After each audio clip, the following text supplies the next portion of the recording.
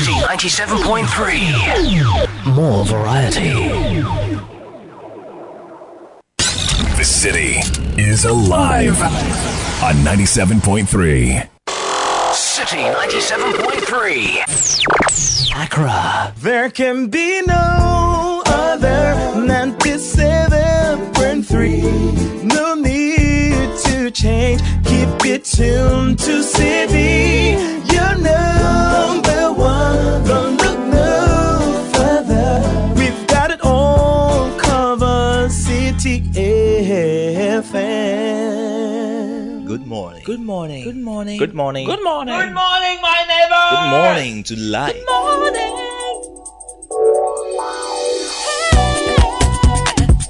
Music, talk, inspiration, in perspective. Express yourself. Good morning, my neighbor. Citi FM, your station. It's a refreshing lifestyle. Citi FM, 97.3.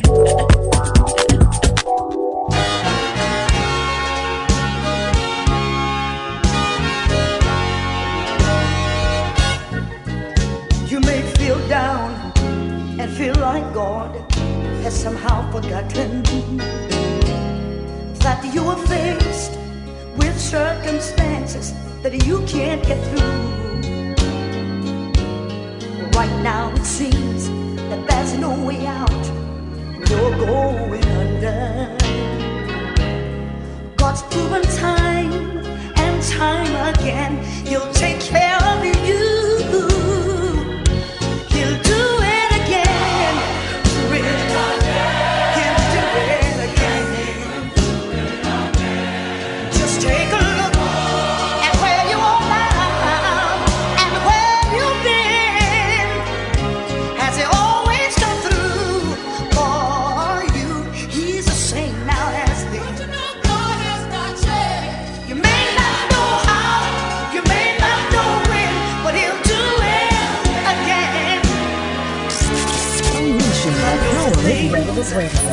This is Citi 97.3. This is the Citi Breakfast Show, the city's biggest conversation.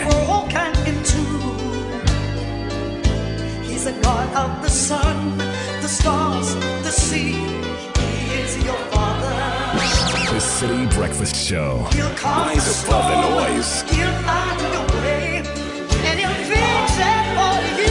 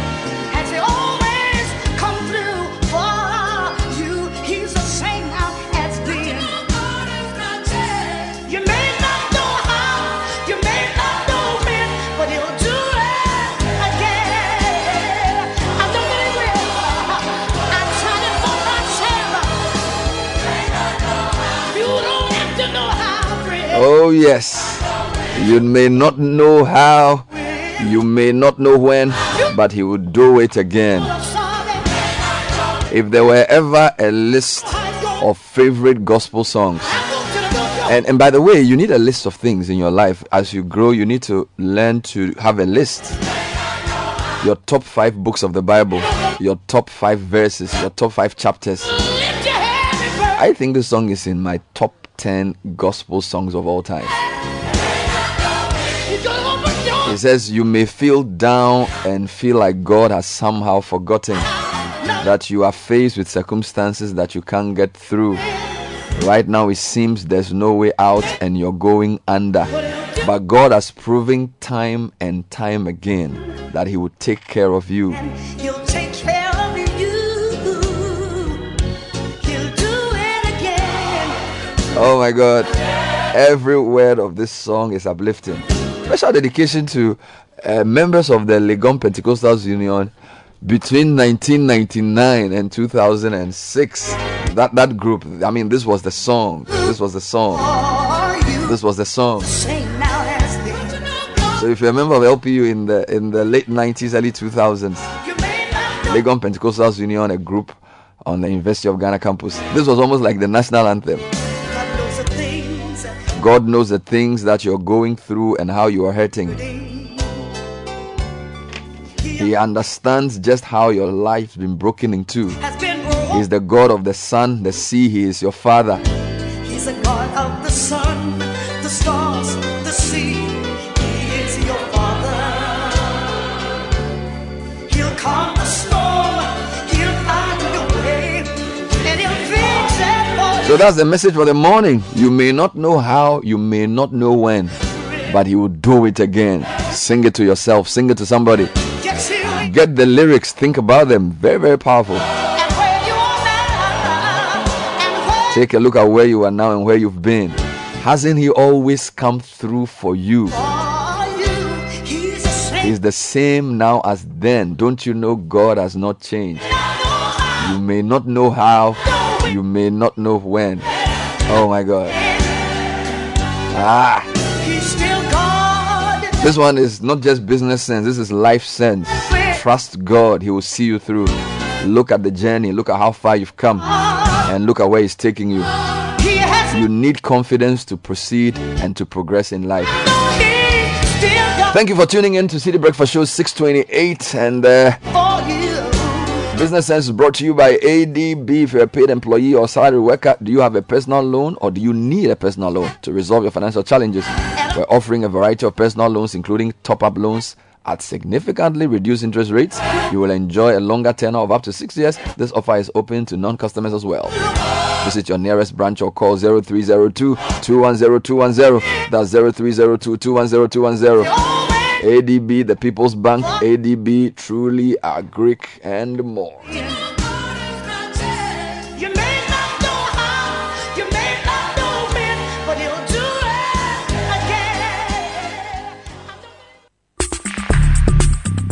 Join the conversation on the Citi Breakfast Show on Facebook at facebook.com/Citi97.3, Twitter at twitter.com/Citi973, and Instagram at instagram.com/Citi973 with the hashtag CitiCBS.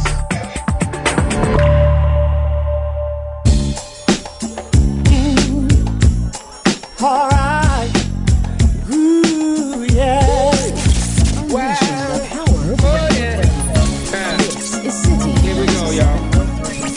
Sing a little message out to those of y'all who feel like you're struggling. The Citi Breakfast Show. Rise above the noise. It's a simple song.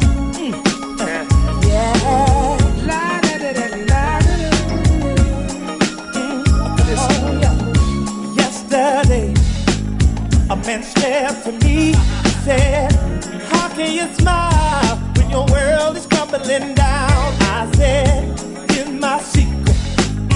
When I wanna cry, I take a look around and I see that I'm getting by, and I hold on. Change is coming. Hold on. Don't you worry. Hold on. You can make it. Hold on. Everything is Citi. Some people like to worry. Some people like to hide. Some people like to run away from the pain inside. Now that's your business. Do whatever you wanna do. But if it don't work out, here's what you ought to do. Now just hold on. Hold on. Change is coming. Change is coming. Hold on. Hold on. Don't worry.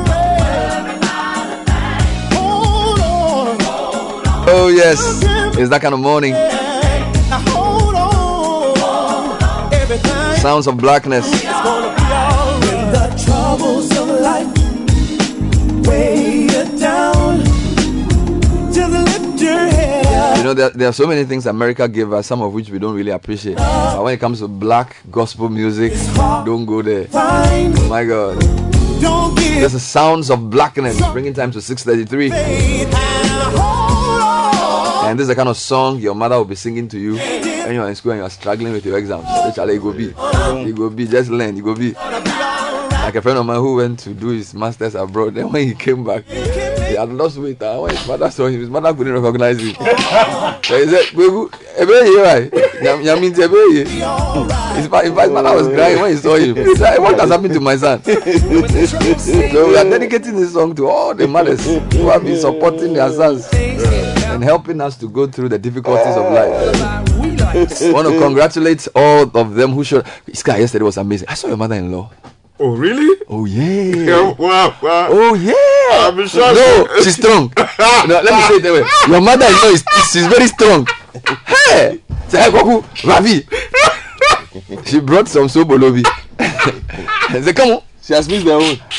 And she came with an entourage. You know, like some people, they walk. She doesn't walk alone. No. She's flanked by.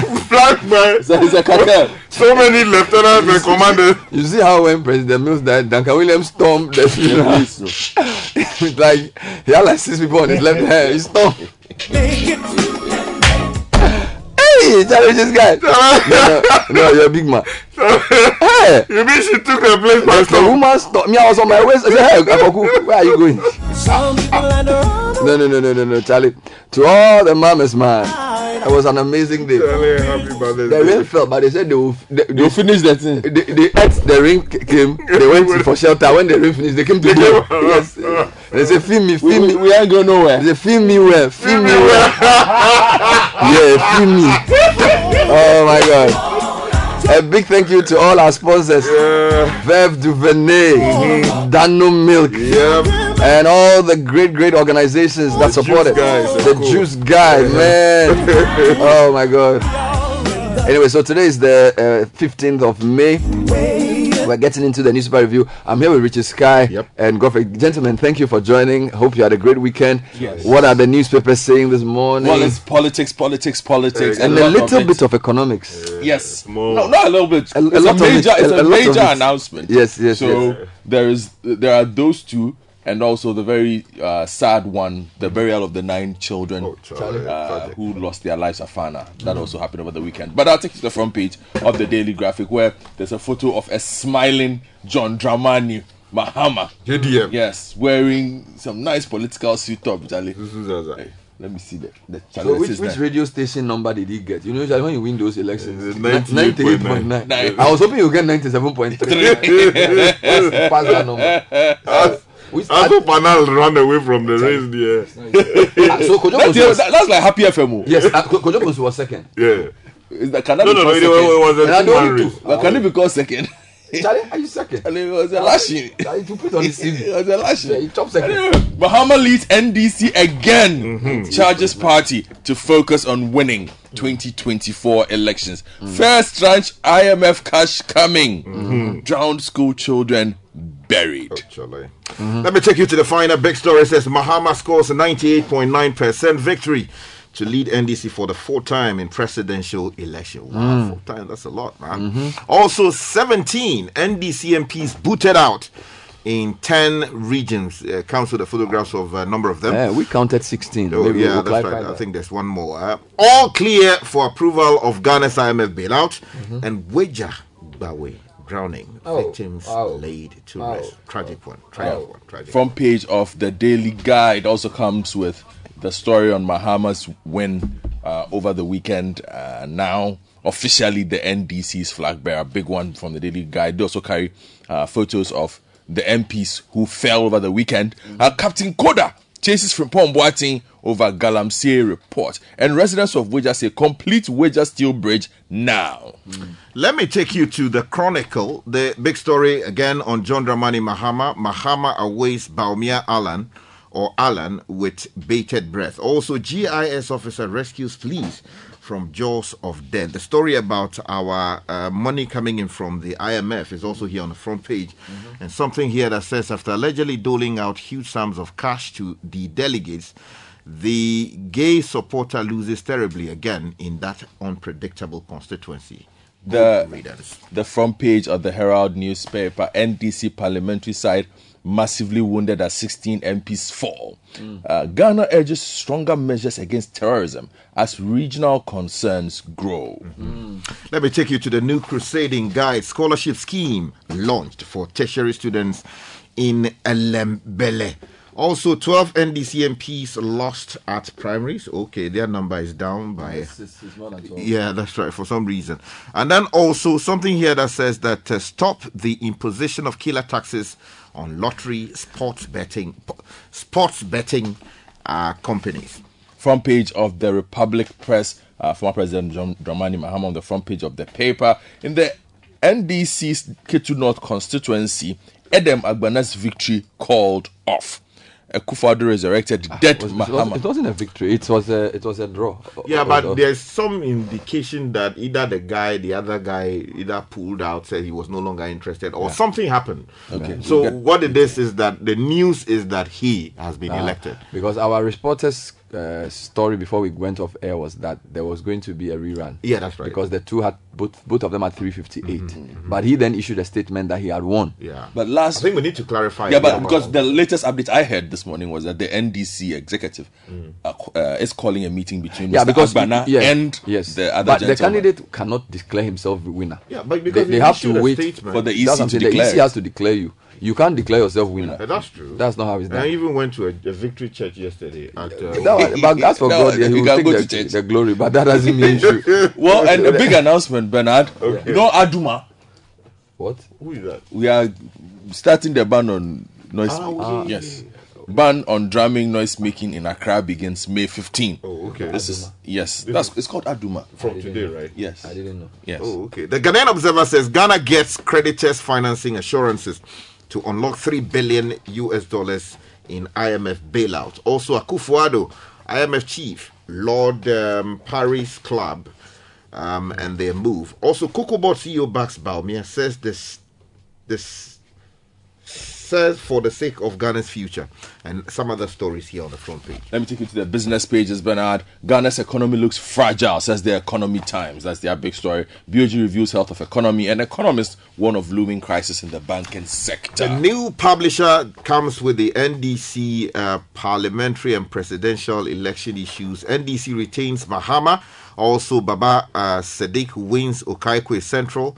Otunfo back home, and ENP signs $230 million equipment financing contract with Mansour. Finally, from me, Bernard, the front page of the BNFT. IMF deal scales significant roadblock. Treasury yields tips to tumble 500 BPS with IMF deal, but inflation continues to erode real returns. And in tourism, inbound tourist arrivals hit over 200,000 in Q1. But I've seen some data, Bernard. It will be interesting for the GTA to share with us where the tourists are spending their money and how they spend the money. Okay. Now, it's very, very interesting reading for you, Bernard. Okay, let me close with the Inquisitor and the Overseer.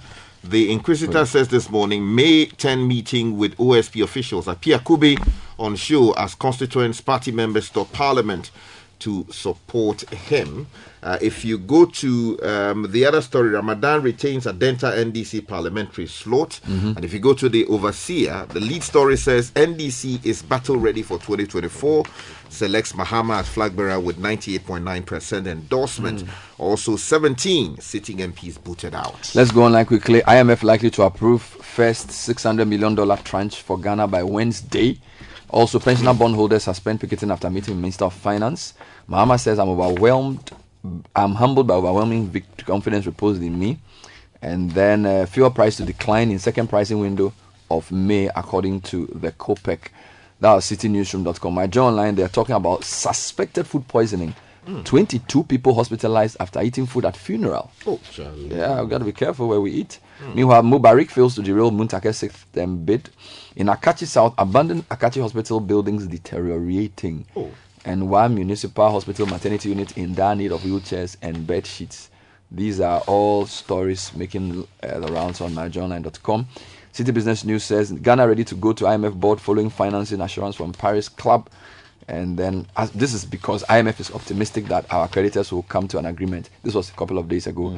Indeed, they have come to an agreement. In fact, Bloomberg has a story that Ghana gets China-led financing assurances to tap IMF bailout. So we'll get approval by Wednesday. That's the big story making the round. So the problem, the slight issue that they're saying, the deal that has been given Ghana, no other country gets anything that is different. What do you mean? The terms that have been agreed to now, led by China and France leading, will not be varied for anybody. I don't understand. The terms of Ghana, yes, the standard that has been set for Ghana. So that will become the new. Yes, because that is how China agreed to this. So this is the first. Okay, so you are saying this is just like a watershed for other countries that may need such help. So it means we have to study the details well. Let's do a wrap of the NDC story. Okay, so Mahama leads again, and then Sky can do the MP's side of things. So on the front page of the Daily Graphic, they are reporting that former President Mahama is charging the party to focus on winning the 2024 elections. In a brief speech posted on his Facebook page yesterday, quote, President Mahama, former President Mahama told the party and all the supporters, let us disagree to agree, but let us keep our collective sights firmly on the supreme objective of leading Ghana out of the abyss in which we find our country. Okay, if you go to the Finder, page 9 has all the photographs of the 17 sitting members of parliament who would not have the chance of contesting for parliament again on the ticket of the NDC in 2024. Elvis Dako reporting right here from Accra says some 17 incumbent members of parliament lost their bid in the National Democratic Congress primaries to once again represent their constituencies and the party in the 2024 general elections. Now, the losers are from 10 out of the 16 administrative regions. Now, the Upper East region recorded the highest casualties of 4, followed by the Vulture region with 3 losses. Oti and Greater Accra regions recorded 2 casualties each. Now, the remaining 6 regions recorded 1 loser each, and they are Bono East, Western North, Ashanti North, and Western and Central. And if you go to the photograph, Ashanti North. Okay.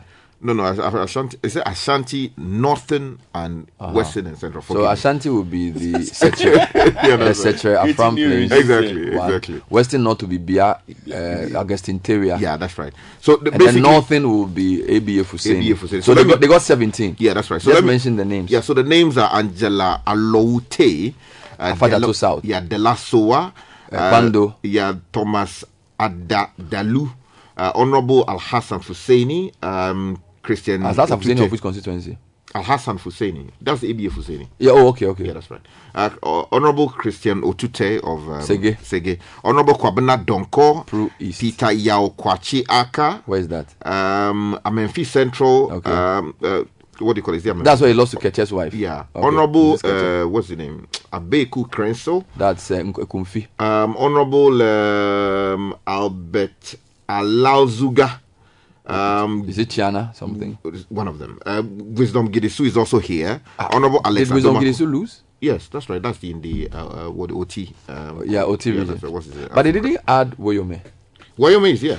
Okay, so that's the third Augustine Teria, Samson Ragia, Sophia Karen Akuaku, Edward Bauer, and Honorable Wisdom Woyome and Kojo Abuadi. I think that's the last one. I actually think that Sophia Akuaku was a confusing one because she didn't run in her constituency. So she left Domi Abra Obom and went to contest in Ayawaso Central. Yeah, but lost. So technically, you can't say she was. I don't know. But she's a sitting member of parliament. Okay. So the last one you didn't know was which one? Yeah, Honorable Kojo Abuaje. Of which place? I don't remember her constituency. Let me see his face.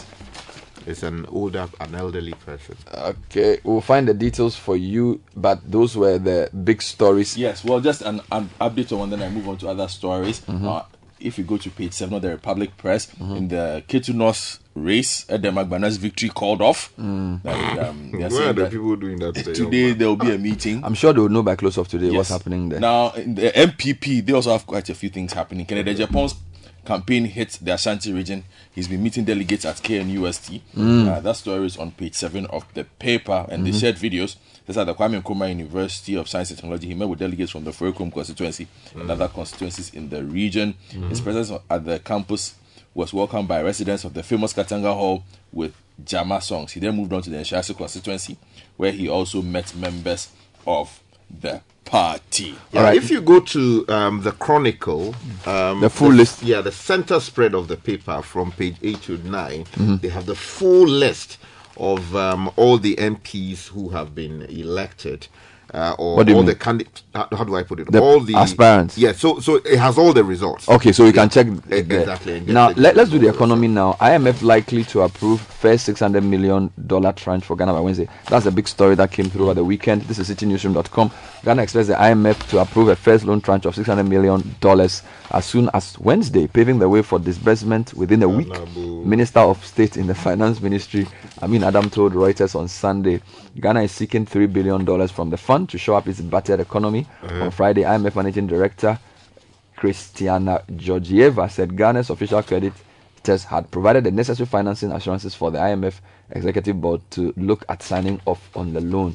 We expect a deal on Wednesday with a disbursement that's going to be $600 million as a first tranche just immediately after the approval, Adam said by phone, adding that Ghana hoped to receive the funds within a week of the board's decision. So the money, what does it mean for the citizens? Would they share the money to we the citizens? Wait, that's where we have to do another interview to ask where the details will go.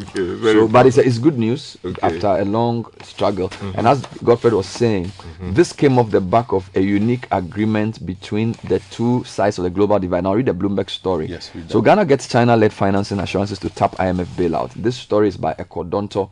And this story came on May 12th, so this is a few days ago. Ghana claims financing assurances from a bilateral creditors group that China and France are co-chairing, paving way for the International Monetary Fund's bailout. So this was on Friday.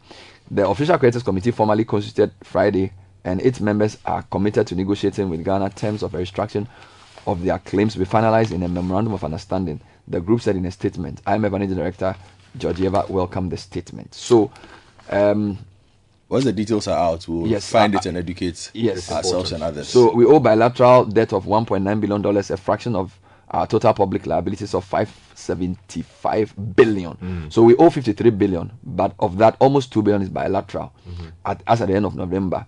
And we haven't yet announced our proposed restructure of our 13 billion euro bonds, which is the external. But the bilateral and commercial debts are a very important part of our debts, but the commercial are more serious. Be that as it may, the bilateral component, we have seen an agreement between the two sides. They'll iron out the details and the rest of it. Let's stay with deals, because if you go to page 4 of the Inquisitor, there's a story there that says ENP in $230 million deal with Mansour Group. Now the story says the African mining giant, engineers and planners has signed a $230 million Caterpillar is $1 million.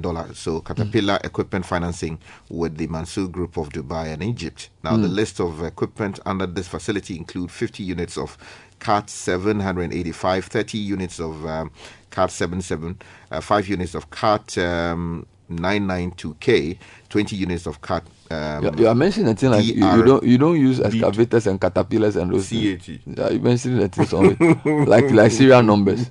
So these are, I think, types of the equipment that they use for mining and all of that, and this is also good for the mining sector, because Ibrahim Mahama is doing something great in that space, and then also committed to the cement space. So this thing is coming to provide some support for two stories. One from page 63 of the Daily Graphic. The 9 school children who drowned in a canoe at Botiano in the South Municipality, they have been buried. They were buried yesterday at the Botiano Cemetery after a burial service at Chokome, also in the municipality. Chokome. Okay. Chokome. The event was attended by the Greater Accra Regional Minister Henry Quartey, Joseph Yanis Stephen, who's the MC for Gas South, and the MCE for Wager Bawe, Patrick Kuma. We also had the sitting MP and Natmo. Now, if you go to page 6 of the Republic Press, the AMA has announced that the annual ban on drumming and noise making commences from today, Monday 15th May to Thursday 15th June 2020. So this is within AMA? Yes, this is within... this is Gamashi? Yes. The Assembly, as part of measures to ensure residents and organizations within the metropolitan adhere to the information, has therefore issued guidelines in the interest of peace and harmony and national security.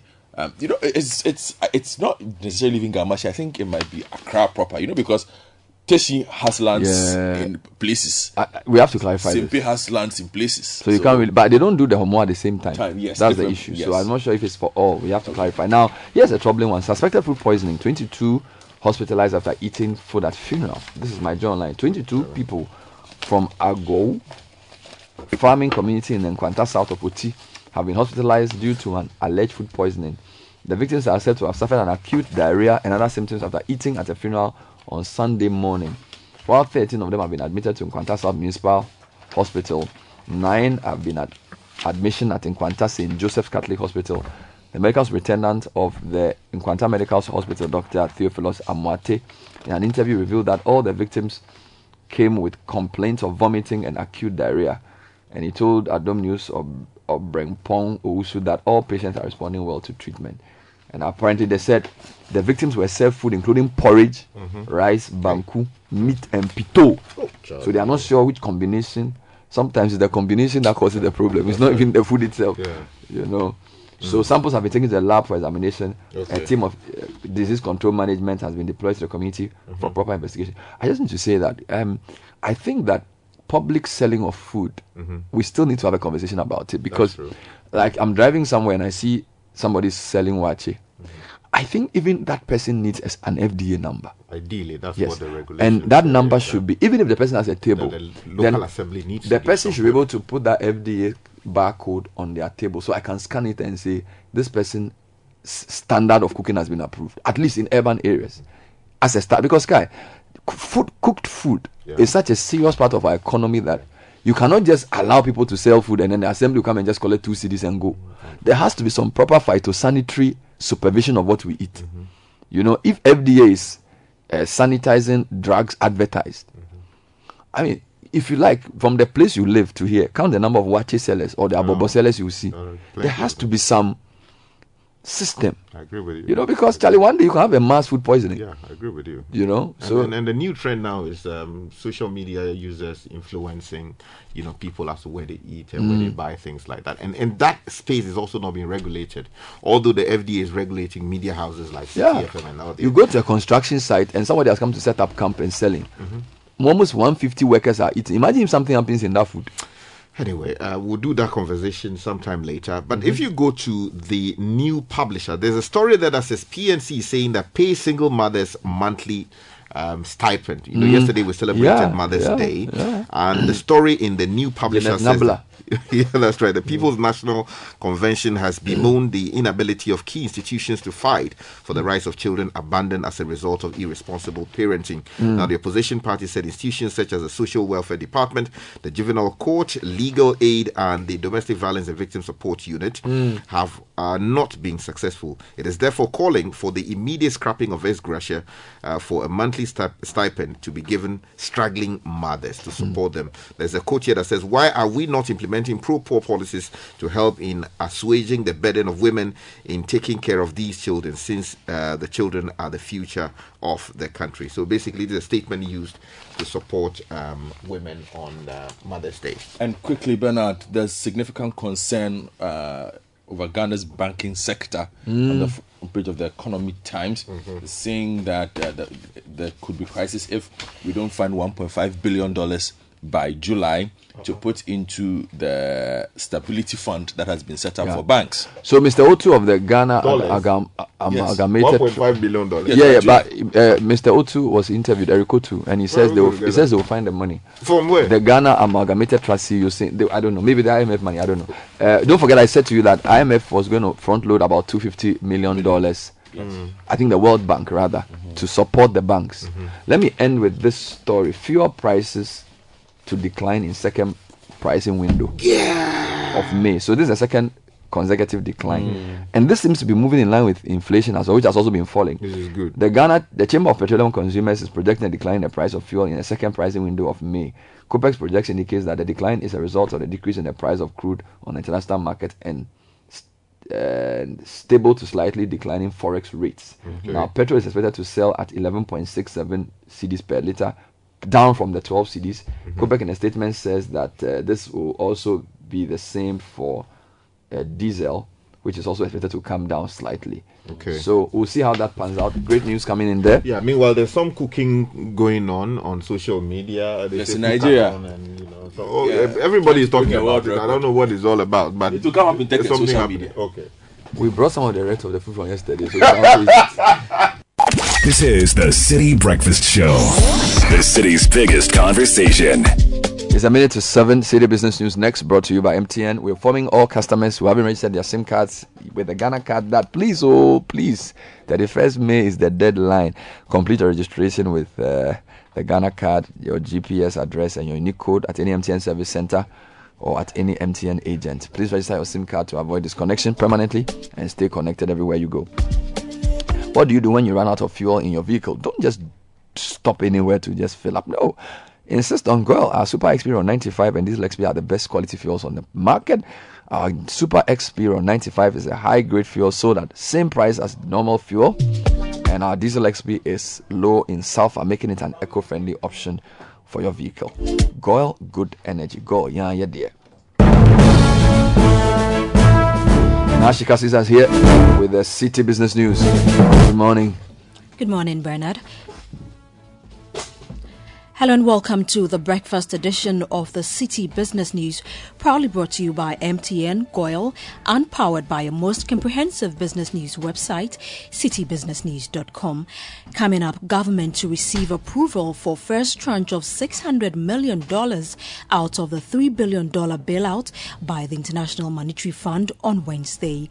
Also, Chamber of Petroleum Consumers Ghana COPEC projected decline in the prices of fuel in the second pricing window of May 2023.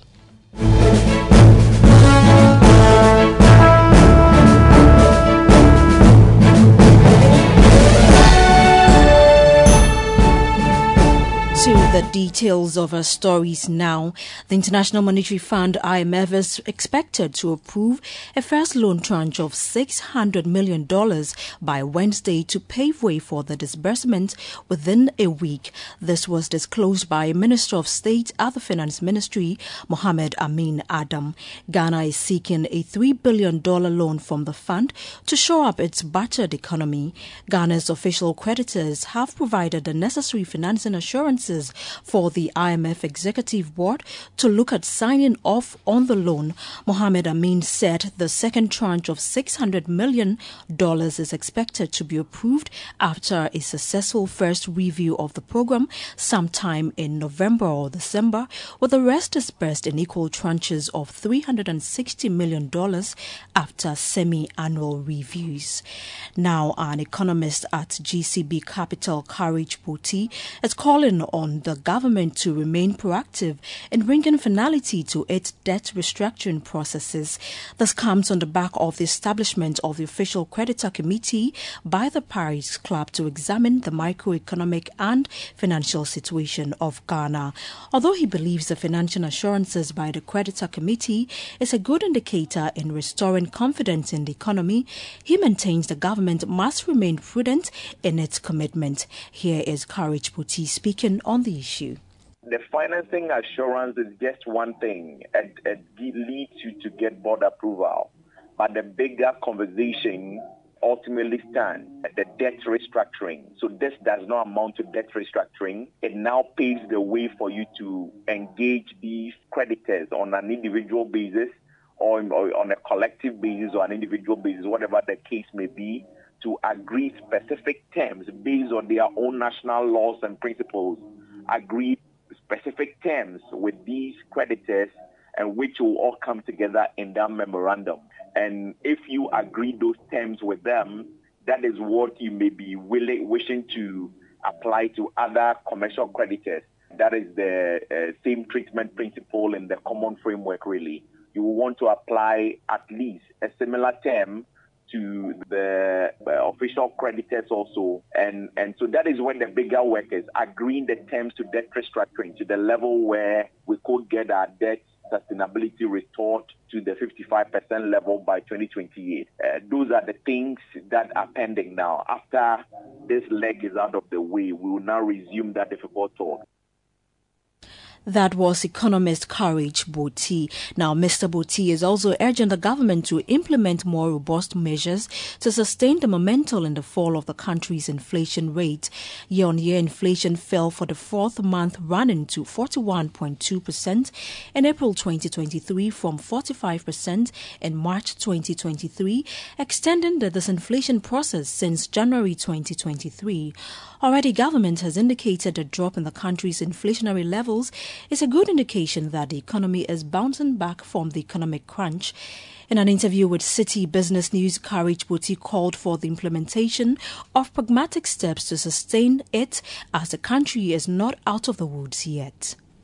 Technically, inflation at 41.2 only means that compared to last year May, prices have increased by 41.2%. Prices haven't declined, and you saw the month-on-month basis where we recorded maybe decline in prices year-on-year in March. It reversed in April. So prices haven't declined in particular. But what is happening is that the rate at which prices are increasing on the market is slowing down. So you will realize that if probably from maybe March to April, maybe you bought maybe a bag of water for 10 cedi and it would have gone to maybe 15 cedi within the 1 year period. Maybe now it's slowed down. So it will increase maybe to some 13 or 14 cedis, but not up to the 15 cedi it would have been. Prices are still going up at slower rates than we knew before. So it is until we get inflation behaving normally again, falling back into the target band where you can see very predictable increases in prices going forward. We are still very much in the inflationary pressure, even if the rate is slowing down. And I dare say that yes, inflation is going down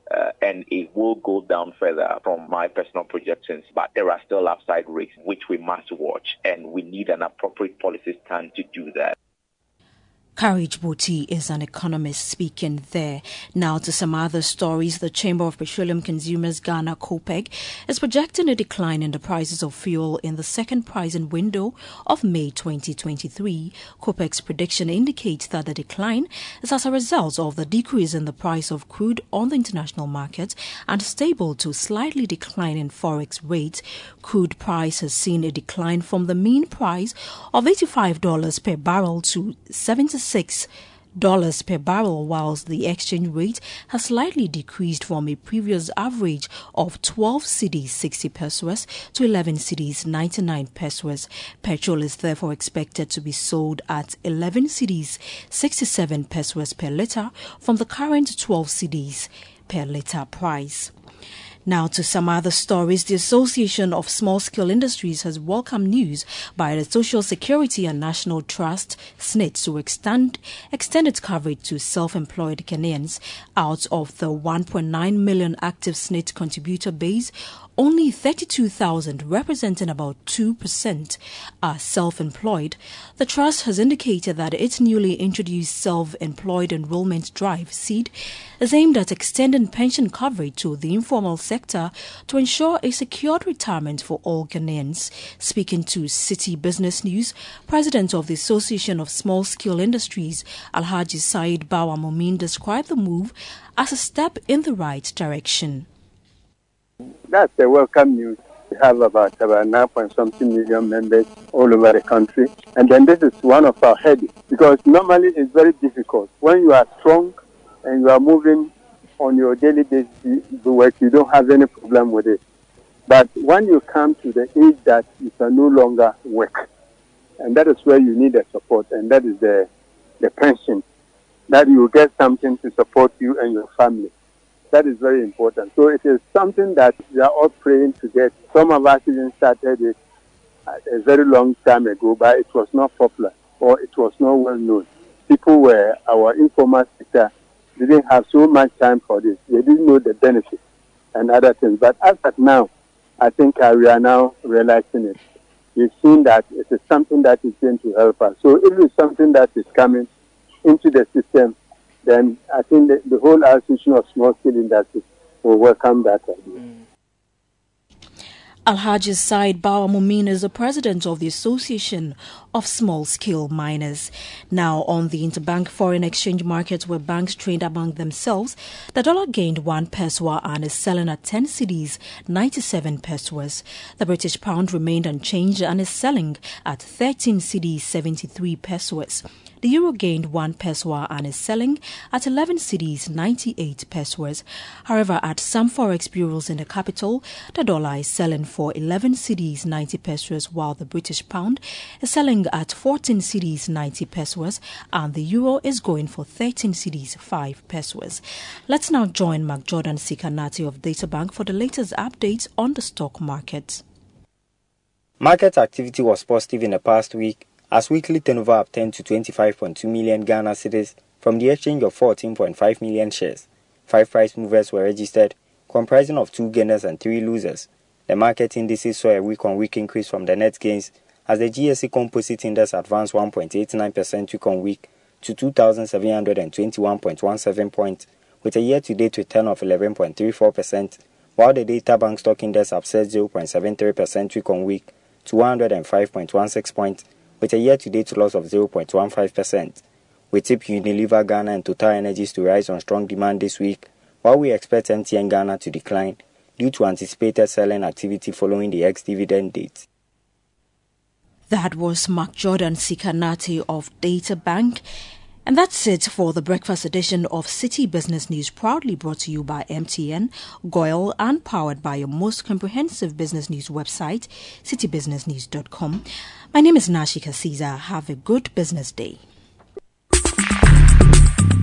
Join the conversation on the Citi Breakfast Show on Facebook at facebook.com/Citi97.3, Twitter at twitter.com/Citi973, and Instagram at instagram.com/Citi973 with the hashtag CitiCBS.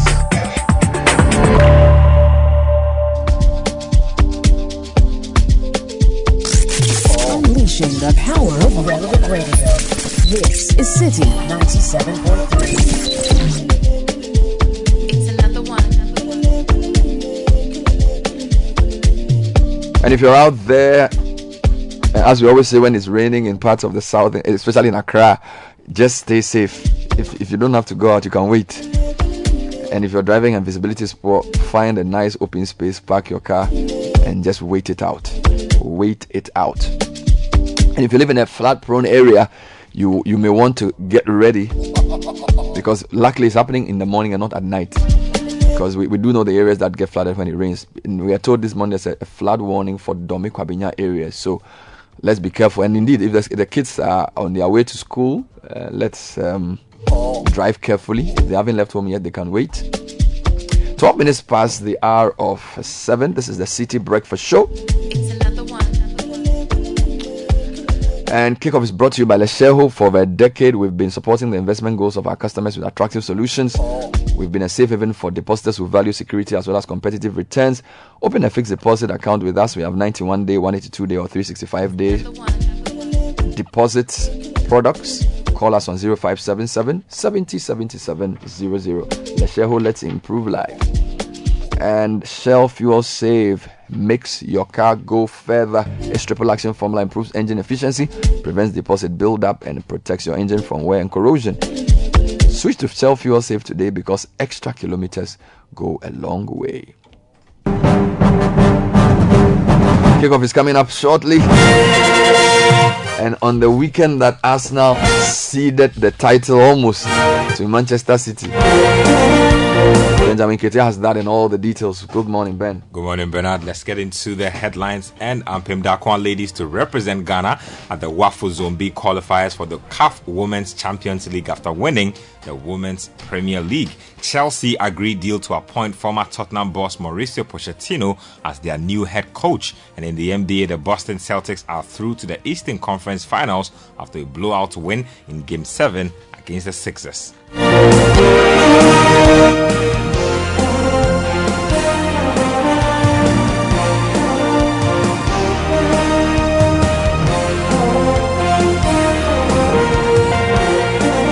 Let's get to the details of our stories now. And Ampem Dakwa ladies will represent Ghana in the 2023 WAFU Zone B qualifiers in Ivory Coast for the CAF Women's Champions League. The regional tournament kicks off on Friday, August 18 to Sunday, September 3, 2023. The Ghana Women's Premier League champions retained their crown with a 5-3 shootout victory over Hazakas ladies after a 1-1 draw in regulation time. Now, head coach of Ampem Dakwa ladies, Joe Adakwa, says the club is bent on qualifying for the CAF Women's Champions League after missing out on the last edition in Morocco. Last year was our first time, and we have learned a lot from what happened over there. And now playing the finals against Isaac, we saw that we need a player to beef out the squad. So right now we are working on a certain player. I know we are going to get them. So we'll go with good squad so that we can play and get to the main tournament, which is which will happen maybe in Morocco or somewhere. I don't know the actual place, but we are going to work towards that so we can get there. Joe Adakwa is head coach of Ampem Dakwa ladies. Let's get to the MTN FA Cup, and it was semi-final action over the weekend. Kim Faisal Football Club did it in historic fashion, beating in Swatraman by 3-2. Assistant coach of Kim Faisal is Gordon Ablode. He shared his joy after reaching the final. I'm very, very happy because when we went to the press conference, I told them something and they've made me proud. They've made it for me because I told them when I was playing for us, Accra Folk, I played as a player. I won the FA Cup. I came to Kotoko as a player, as a technical man. I won. And here I am with Kim Faisal too. And they've made me to the finals. So it's my prayer that we win the grand final match. When we were about to start the ball, we told them about the matches that we played. That we went down before we came against Carrera. We went down before we came against Eduana. So we psyched them. So when it happens, we talk to them that they should remember what we told them. So they fought back, and in the first half, we were leading 2-1. So you heard Gordon Ablode. He is assistant coach of Kim Faisal Football Club. In Swatraman FC, head coach Mumuni Abubakar was elated with the performance of his team despite the defeat. We couldn't make it, but as our first appearance, I think even from where we are, we have made history. Only that we wanted to make it bigger, and it never happened. There's time for everything. Maybe the other matches that are left, every tree bear fruits at this season. Probably it might be our season from the ensuing matches. It's the same defensive errors, and it's like my goalkeeper too was late to the second and third balls. You know, that is the game of football. You look at the weakness and then see how you can work them out. So you heard Mumuni Abubakar speaking there. In the other game played, Dreams FC, they beat Sky FC by 2-1. Let's get to some other news and let's get on to Europe, where Arsenal Football Club were thrashed at home by Brighton and Hove Albion. Arsenal manager is Mikel Arteta. He was very unhappy with his team's display. Well, in the first half, a really competitive match with a lot of interruptions, with two teams that were very, very aggressive. We regained the ball in very good areas in many occasions, but we didn't capitalize. And you have to do that when you play a man-to-man game like they do. You have to do that, and we didn't. And in the second half, the moment we conceded the goal, we had some moments that looked like we could do that. We gave a very silly goal away, and after that, the team had no answers to respond to the challenge that we had ahead of us. Is it about handling the pressure, especially Citi winning before against Everton? It's been handling the pressure for the last 4 months. So I think it's a too simple argument, and that we made a big mistakes on that. I think it's time to look ourselves in the mirror and digest what happened today. So Mikel Arteta not happy with that 3-0 thrashing at the hands of Brighton. Let's get to that game between Everton and Manchester City. Everton also lost by 3-0 to Manchester City, and City manager is Pep Guardiola. He spoke about the prospect of winning the league in their next game against Chelsea. When I see Chelsea, Brighton and Brentford, still we have a lot of job to do. So I'm not thinking, of course it was Fulham away and today away in between Champions League games. It was a tricky one. Especially Everton, I was really impressed the way they handled the game against Brighton. But since the first minute we controlled the game except some transitions. If we let them run with Iwobi, Calvert-Lewin, McNeil, but especially Doucouré is a danger one. We'll come from more deeper. He's so difficult, and every corner and freak, especially corner, they are the best team in the Premier League since Sean Dyche appointment. So it was in Burnley, but he especially, it's almost a goal every time. You suffer a lot. Now let's get to the camp of Chelsea Football Club, and they have improved slightly under Frank Lampard in the past couple of weeks. They picked up a 2-2 draw at the Bridge against Nottingham Forest. Chelsea manager is Frank Lampard. He insists that the team is improving despite the 2 dropped points. Good play, some results, compete, show pride, the things you want to see all the time. It doesn't matter the opposition. For me, it doesn't matter the situation, and that starts now for Man City. That has to go through the week, and that's what I want to see. What pleased me was not so much the week's training, it was more the idea and what the plan is before the game was that we're going to have a lot of ball in their half. So you heard Frank Lampard, Chelsea boss, speaking there. Man United also picked up a 2-0 win against Wolves at Old Trafford. Man United manager Erik ten Hag wants his team to finish the season on a high note. Ask me the question about 2 weeks. But all that we now have to do is get better, improve, focus on the next game, win the next game, and then we move on for the game who's coming after that. Just said decisions. Making decisions, be aware, scanning situations, making decisions, when to go into one-on-ones or get behind, when to go for goal, when to give an extra pass or when give the assist rather than to go for own success. Decisions like that makes a good player, top player. That is the difference. Erik ten Hag is Manchester United head coach. In some of the other results, Brentford beat West Ham 2-0. Leeds United played out a 2-2 draw with Newcastle United. Aston Villa also managed to beat Tottenham by 2-1. Crystal Palace beat Bournemouth by 2-0. And then there was Southampton also losing to Fulham by 2-0. Now Southampton have been relegated from the Premier League. Salisu and Kamaldeen Southampton. Today there's a game between Leicester City and Liverpool Football Club. Two more Premier League related news, and Chelsea have agreed a deal to appoint Tottenham boss Mauricio Pochettino as their next head coach. The 51-year-old Argentine, who is set to return to the Premier League after being sacked by Chelsea's London rival Spurs in November 2019, will take over from caretaker manager Frank Lampard at the end of the season, and an announcement is expected later this week. Now, Pochettino's trusted backroom staff of Jesus Perez, Tony Jimenez, Miguel D'Agostino, and son Sebastiano Pochettino are all set to join him at Stamford Bridge. Now, Pochettino will permanently succeed Graham Potter, who was dismissed at the start of April after less than 7 months in charge. Let's get to the Spanish La Liga, because Barcelona, they sealed their first La Liga title since 2018-2019 with 4 games to spare after a dominant win at home over City rivals Espanyol.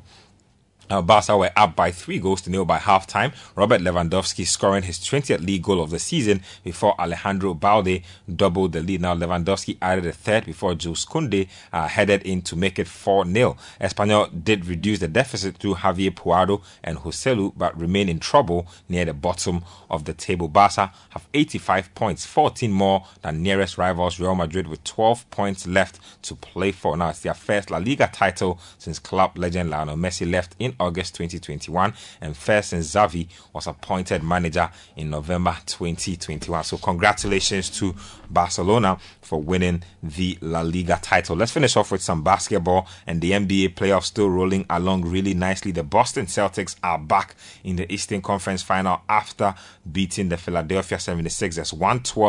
112-88 is how that particular game ended, and it was a big night for Jason Tatum, dropping 51 points to go with 13 rebounds, 5 assists, and 2 steals. So big night for JT, taking his team back to the Eastern Conference Final. That's all for this morning's edition of Kickoff. My name is Benjamin Nketiah, the Small Sports at citysportsonline.com. This is the City Breakfast Show, the city's biggest conversation. The City Breakfast Show. Rise above the noise.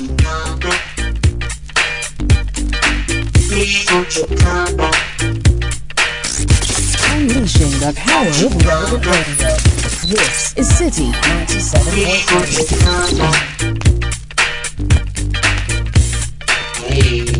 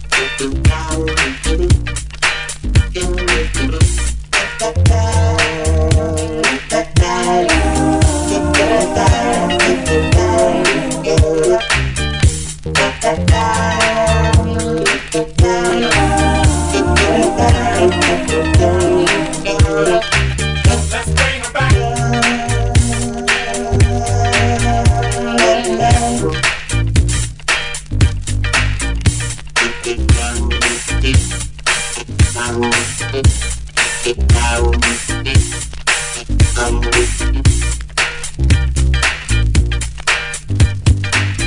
believe I'm saying, hey, hey, hey!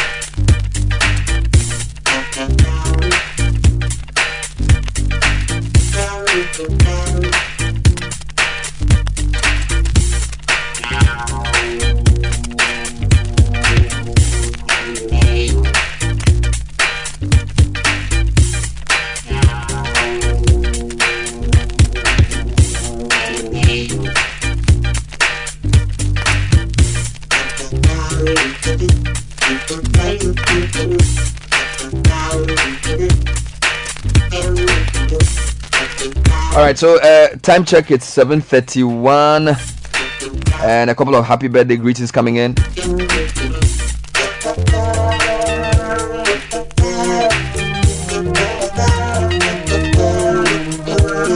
Before we get into the birthday request, a quick one. Beyond Easter, there are travels and payments to make, and we know this at Republic Bank, and we are saying make all your payments with our fantastic 4 credit cards. Enjoy great discounts from our partner merchant, cashback rewards, global concierge services, and access to over 1 million ATMs worldwide, while you stand a chance of winning a 2-day staycation at Aqua Safari. Just tap to pay, live the soft life.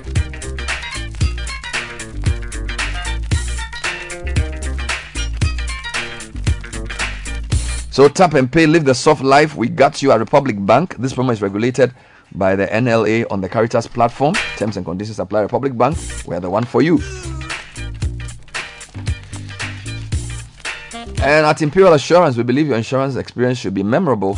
When you insure with us, you have the peace of mind to focus on what matters, because we will be there for you when the unexpected occurs. We've introduced a travel insurance policy. The Imperial Travel gives you total cover for all your travels outside Ghana. Talk to us today for your insurance needs: motor, engineering, accident, marine, fire, bonds, etc. Call Imperial General on 0302-788-955 or 0577-667-436. Talk to your insurance broker. Ask about Imperial General Assurance. Solid protection.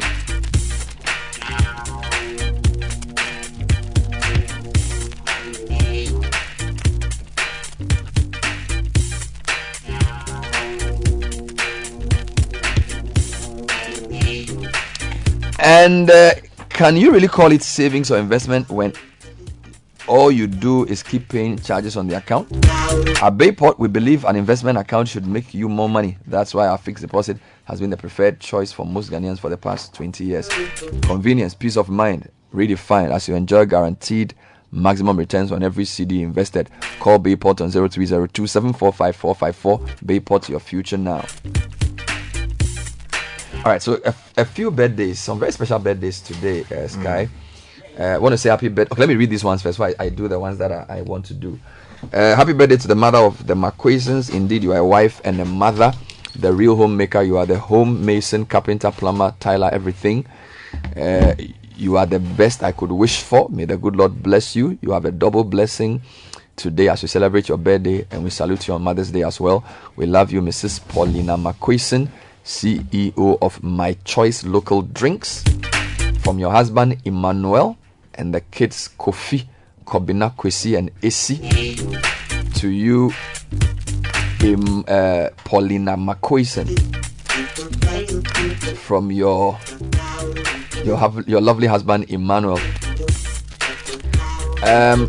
Today is also a birthday of a lot of special people in my life. I want to say happy birthday to Mrs. or Madame Esi Nyaso, aka Mama. Richard, you know Mama? Mama, yeah. Mama. Today is her birthday, Charlie. Today is Mama is just male woman for the system. She's the matriarch of all that. Thank you, thank you. Amazing woman. Raised very, very, very powerful children. I'm telling you. And those that are not even within her own biological circle, she's raising them. She's sorting me out. She's just be stalling. to appreciate her this morning on air. She's been a rock. Yes. She's been a rock Yes. in some difficult times for me. I'm telling you. So you are changing her name to Janet Esi Pesese. Yes. Hard rock. Yes. Wonderful one there. So Mama, happy birthday to you. Yesterday she was at the family. Yeah, I heard she had a lot of fun yesterday. No, I have some pictures of her boogieing. Boogie down. No, Mama. We have to pass home and eat some babobitadi with akpala, related matters. Oh yeah. Bicha and you get my point. For trivia room and thank you. I also want to wish Jude Duncan a happy birthday. Jude is my body man. Yeah. Happy birthday to him. Buddy. Yeah, it's a main man. Happy birthday. What is that? I'm reading my news. Please. I'm not serious. Happy birthday to Duncan. The only problem with Jude is that he always has some weird football views. Like Jude says, like we call it hot takes. Jude says he said that Arsenal will win the league and that Chelsea will deliver the league for Arsenal when they meet Man City in a few days. I don't know how how he thinks. I don't know. Mason Mount is a better footballer than Phil Foden. I don't understand. I was thinking it was the Accra thing, but you went to Accra, so it couldn't be Accra. Thank you. He's speaking his mind. I don't know. He says that Arsenal. He said Chelsea will beat Man City. Yeah, that one I claim it. No, it's not even bad. He said they will deliver the title. But that one, they need to lose some other matches. He was speaking by faith. By faith. He said we'll beat Man City and deliver the title to Arsenal. But on a more serious note, Bernard, I mean, what's happening to Arsenal? I mean, look, I'm mourning my. But you see, look, I've been supporting Arsenal over the past few months, 6 months or so, because you have been doing what? I've been supporting them. Yeah. Look, when they started peaking, back-to-back victories, and they were doing so well. Yeah. So I was cocksure that these guys are going to deliver the EPL this time around. Because you are not a football analyst. Because the two people sitting next to you will never say they were cocksure Arsenal is going to win. Oh, Charlie, no, because Arsenal those three draws, they actually overachieved. If you look at the squad they have and the coach they have, they've done extremely well. Look, think about it. Liverpool lost the league to Man City on 2 occasions, winning our last 15 games. That's right. We lost by a point. Yeah. And I can say Liverpool has made more investment than Arsenal. In terms of the depth of the squad. And yet City could not be appended. City is becoming like the Alex Ferguson Man U in terms of back-to-back victories. Yeah. They have a lot of good players. They have a great coach. They just don't have they don't have the support base to match the level of dominance. But trust me, a lot of kids are liking their players. Yeah. So in the next few years, if they get a Ghanaian to play in that team, it's a big deal. Or significant African player, you will see a lot of Africans who start supporting that team. Like Arsenal with Nwankwo Kanu, Chelsea with Michael Essien, Didier Drogba, so those things make. So if I don't know, but if there's a significant African player like Yaya Toure in that team, you will see that a lot of people will start supporting them. Wow. So City has too much money. Yeah, I can't. Sometimes they have like $250 million on the bench. That's what they are keeping in the cooler, and this is oil money. It's the nature of the. Oh my word! No, but I mean, my condolences to the. Oil money. Or should I say condolences or sympathy? It's City money, oil money. To Arsenal, but the league hasn't ended. Is it oil money? Yeah, it's oil investment. Is it? It's Abu Dhabi money. Yeah. Yes, so that was the difference between the people who support Arsenal and the people who support City in terms of the finances. Arsenal is Emirates. Yes. So Emirates is Dubai. Yes. Yeah. Then City is Etihad. Etihad is Abu Dhabi. It's virtually from the same country. Yeah, but it's all oil, isn't it? Yes. So PSG is what? PSG is the Qataris. PSG are owned by. That's Qataris, a different state.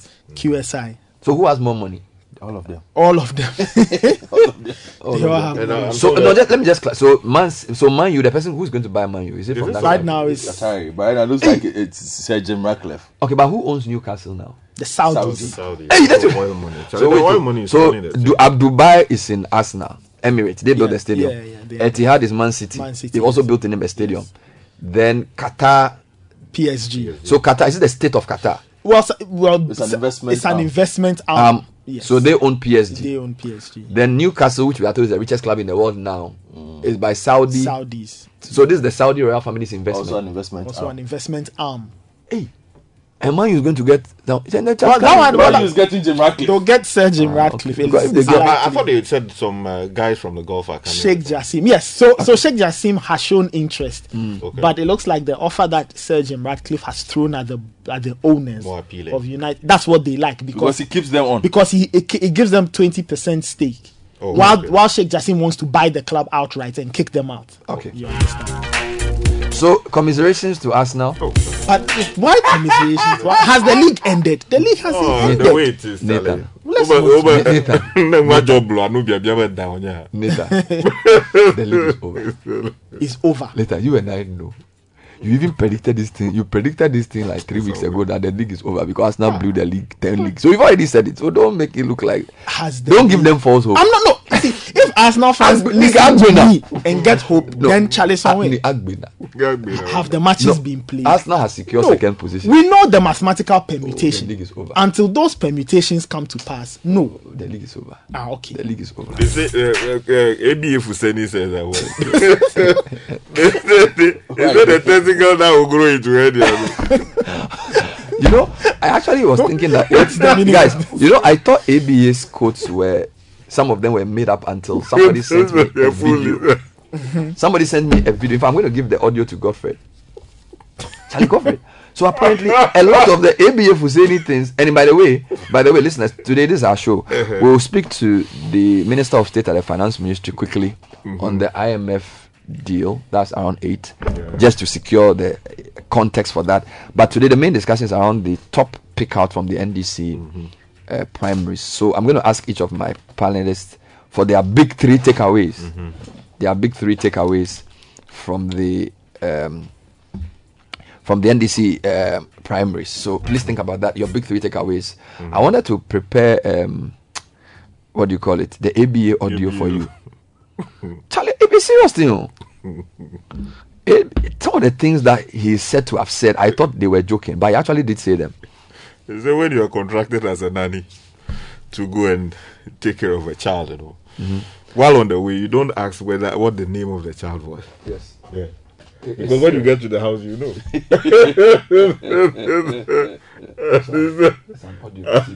A man who is defeated in fisticuffs by a pregnant woman at the market square has no reputation left to protect. A lot.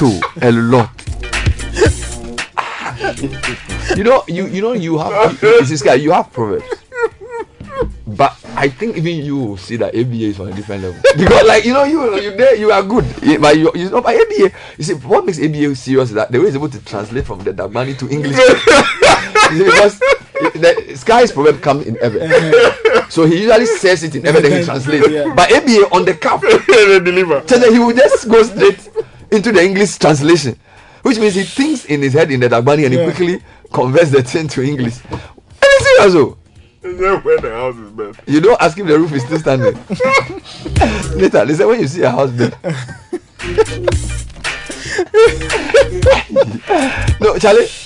No, but this is serious. This is serious double wisdom. Serious. Charlie, straight from the royal house. When you see a pregnant goat in the market, there's a pregnant problem at home. Because who will sell a pregnant goat? So, if somebody can be desperate enough to sell a pregnant goat, it means that the problem at home. Matter their house, Charlie. No, ABF was saying, and let me just say, we are not doing this because we are happy he's lost. I think people should. The media fascination with ABF Husseini is in the way he's able to flow. Yeah, that's right. It's a rich part of our culture that is no longer. My God. Prominence like that, so it's great to have folks like that, and because you read about the Nigerian writer, Chinua Achebe, that's these guys. That's where you get a lot of your Nigerian proverbs. Exactly. Actually, ABA. Imagine if ABA was a writer who wrote from a Dagbon perspective, like from nothing, the richness of the proverbs. Exactly. Oh my God, he should be a writer. Oh yeah. Maybe now that he's lost. He should, Nana read them. I'll call him and let's do a book on contract him. The ABA. I think if ABA Husseini did a book on proverbs, I'll buy it. Yes. And then he will give every proverb, he'll give a context. Okay, this proverb, this is the reason, or this is how they came by. How you use it, in everyday use and all of that. Because these days we don't see that a lot. Because Proverbs actually speak deeply about the problem. Yes, that's true. And when you go home and you listen it's to called yourself, condensed wisdom that you must distill. That's right. So when it has a lot of wisdom, but it's in a very concise. You now have to extract and see the various layers. No, he said the elderly. No, please listen to this one. It's very powerful. Listen to it. So that's why I say don't be in a hurry to count your chickens before the eggs hatch, because you could be mistaken to count eggs as chicken. If a lion is found of patronizing the marketplace, they will treat it like a puppy. So don't count your chickens before the eggs hatch. When the horse joins the race, the donkey will be seen as the ass that it is, to smoke the dust of the horse. That when an elder is in the house, the grain will not be allowed to be soaked by the rain. So a man who has died in the market, you don't need to announce his funeral. They're saying that you must first have heard before you can chew corn. You see, first you have to chase away the hyena before you blame the goat. It is important to put it. It's been said, you don't show an indigent the way to his house. And so the testicle that will degenerate into hernia, it will be spotted from the very first day it descends. In fact, everything that in the country has gone up except the height of the president. Because our people say it is the mischief of the mosquito that enables the ordinary citizen to slap the chief. Yeah. And a lion is like a pregnancy. The older it grows, the more exposed it becomes. So when you send your son to the hereafter, he will return, you may not recognize him. Thank you so much. So the man who is supposed to do his nightly duties, okay, when he fails, he lays the blame on errant mosquitoes. If you bring an infested firewood to your house, you don't complain if you are visited by litters. If you see a pregnant goat in the market, it means there's a pregnant problem in the house. Even though the bird flies in the air, its funeral is performed on the ground. You will not see a guinea fowl flying and its offspring will be walking.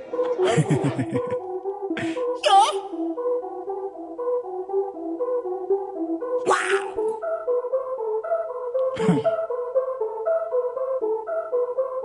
Young poppy music.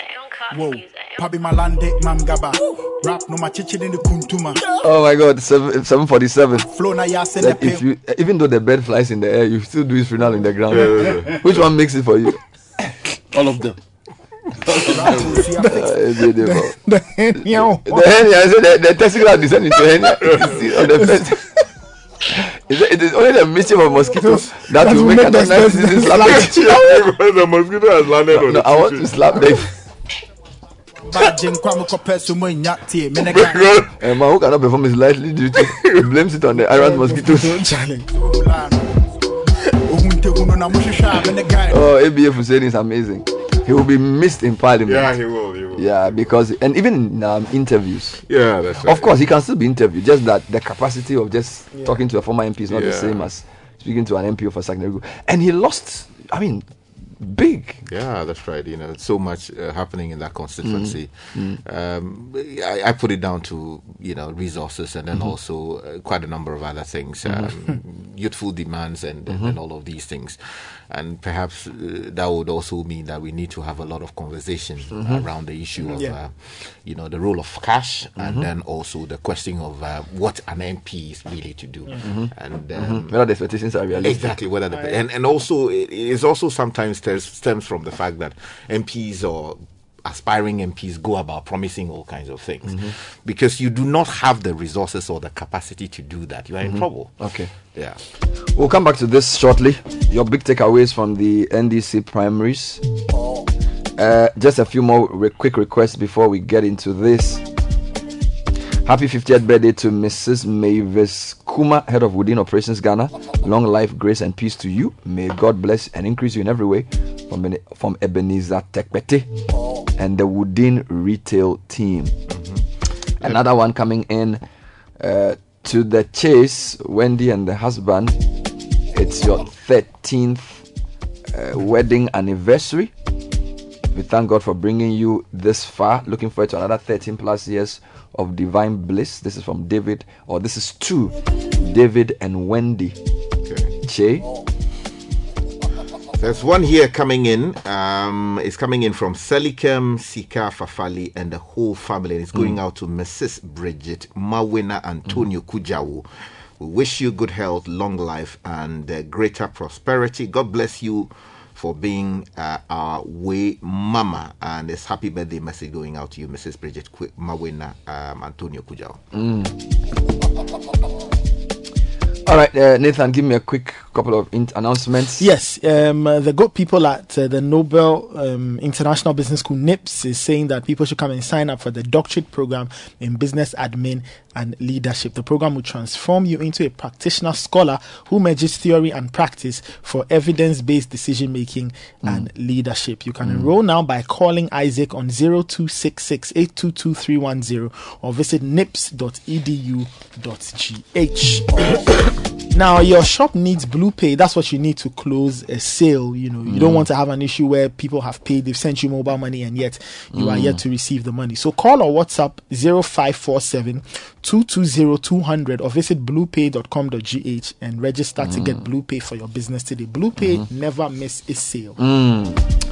Now, we all want a bank that understands and puts our financial needs first. And Zenith Bank is that bank of choice. They've got great products for you. So it doesn't matter what you do, if you're a corporate worker, you're an entrepreneur, student, or salaried worker, or a pensioner. Talk to Zenith Bank on 0302-680-884 or 086370 or send them an email, info@zenithbank.com.gh. Zenith Bank, in your best interest.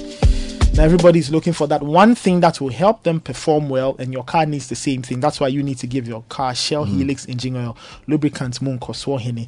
And it doesn't matter where you are, if you're on the open road or in traffic, Shell Helix will keep your engine running smoothly. Visit your local Shell station today and experience the difference for yourself. There are more proverbs coming in, some of which I'm not sure are from ABA. So, for example, there's one that I just saw. About to bite you, don't ask whether it is female or male. I think some people are making these things up now. People are making this because at that point it's irrelevant whether it's male or female. The question is whether it's a snake, and it's poisonous for that matter. Yeah, but it looks like some of the things are not even ABA quotes, but people are adding all of that. Just like Mugabe, the people were Mugabe quotes. Oh dear. Yeah, here's another quick birthday greeting coming in. Like to wish one of the most humble yet goal-oriented human beings I've ever known, Emmanuel Latte, the NSS District Director for Kpone Katamanso, a happy birthday. May the good Lord remember him in due season from God Sintenge to Emmanuel Latte. Charlie, when you see a pregnant goat in the market, I didn't actually think about it. I actually thought he just meant seeing the goat in the market. But he's actually saying when somebody is selling a pregnant goat. Yes. Because you don't sell a goat that's pregnant. Yeah, that's right. Because you want the goat to deliver twins or whatever, they will, how many kids, and then you will then decide to sell it. So if somebody is selling a pregnant goat, then there's a serious matter at all. No, that's deep.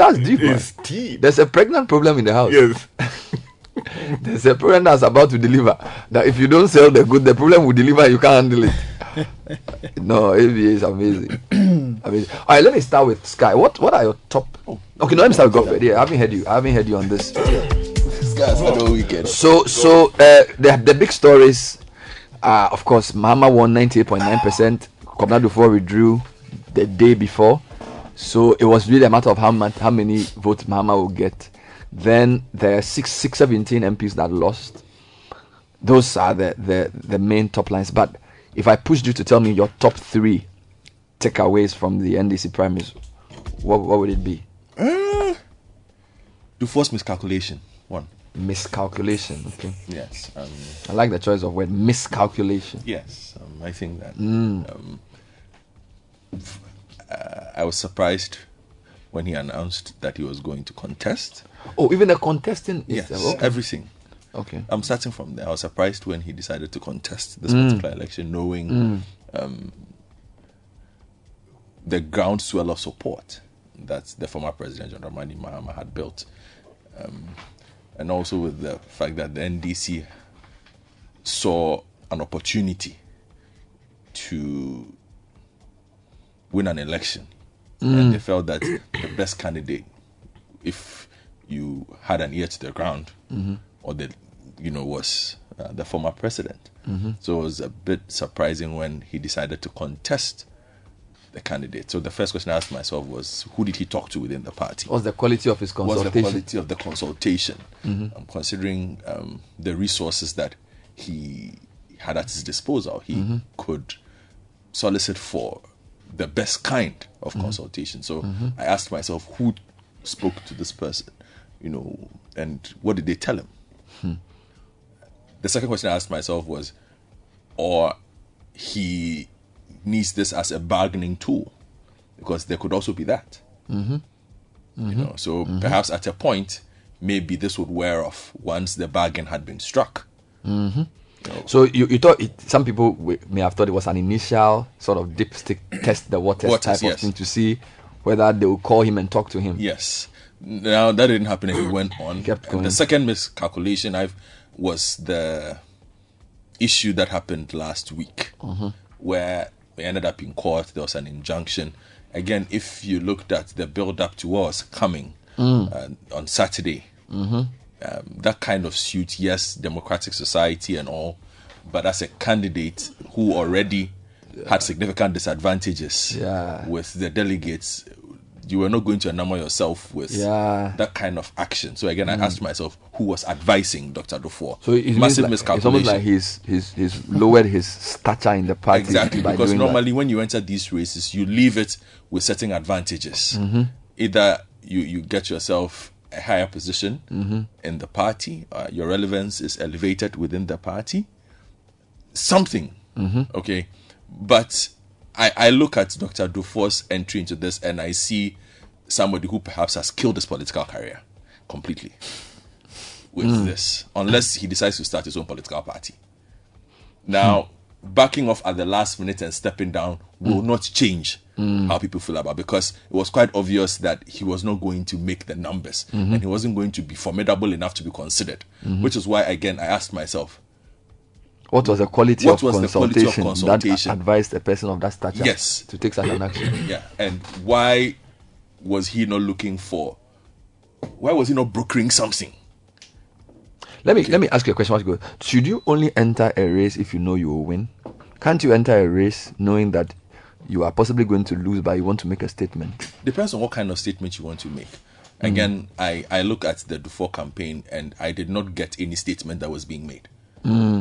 I did not get it, which is what I'm saying. There was no overriding message that would tell you that, okay, I am entering this to upset the established group. Okay. So I look at the entire endeavor as a miscalculation from point A to point B. A series of miscalculations. Yes, and I think that he will sit down, analyze this, and realize that perhaps he did not get the best of advice politically. If people said he has more name recognition, more visibility, is it? He's always had that. Has it been enhanced? No. So you don't even think his reputation has been enhanced in the eyes of the general public by this? No. No. Because this was a political enterprise. Okay, and I'm sorry, but he showed significant political naivete. When you put the whole decision and then you add the last minute things that happen together. Yes. So your first takeout is the series of miscalculations by there. And I think it's something that will be looked at years to come. As a side issue, before I go to your point too, Kojo Bonsu say his reputation has been enhanced by this. Now his situation is different. From Dr. Dufour's. He stuck it out. Okay. If you look at how he stuck it out and how he went about this, his reputation and his standing within the party is not diminished. Okay, because he went to the status quo. I'm contesting. It's a race. I've lost. Thank you very much. Okay. In fact, he considered before the thing even ended. So his situation is a bit different. So he probably he probably even enhanced his popularity in a way because more people know him now. Now, the reason why I'm saying Dufour miscalculated was, if you looked at former President Mahama, going up against him in the way he did was basically deciding to go up against the institution of the NDC. Okay, and I think that he misread that. Then there was his Cabinet Dufour Jr. also entering the parliamentaries against his uncle. I still am not clear whether Dr. Adomako is Dr. Dufour's brother or his cousin.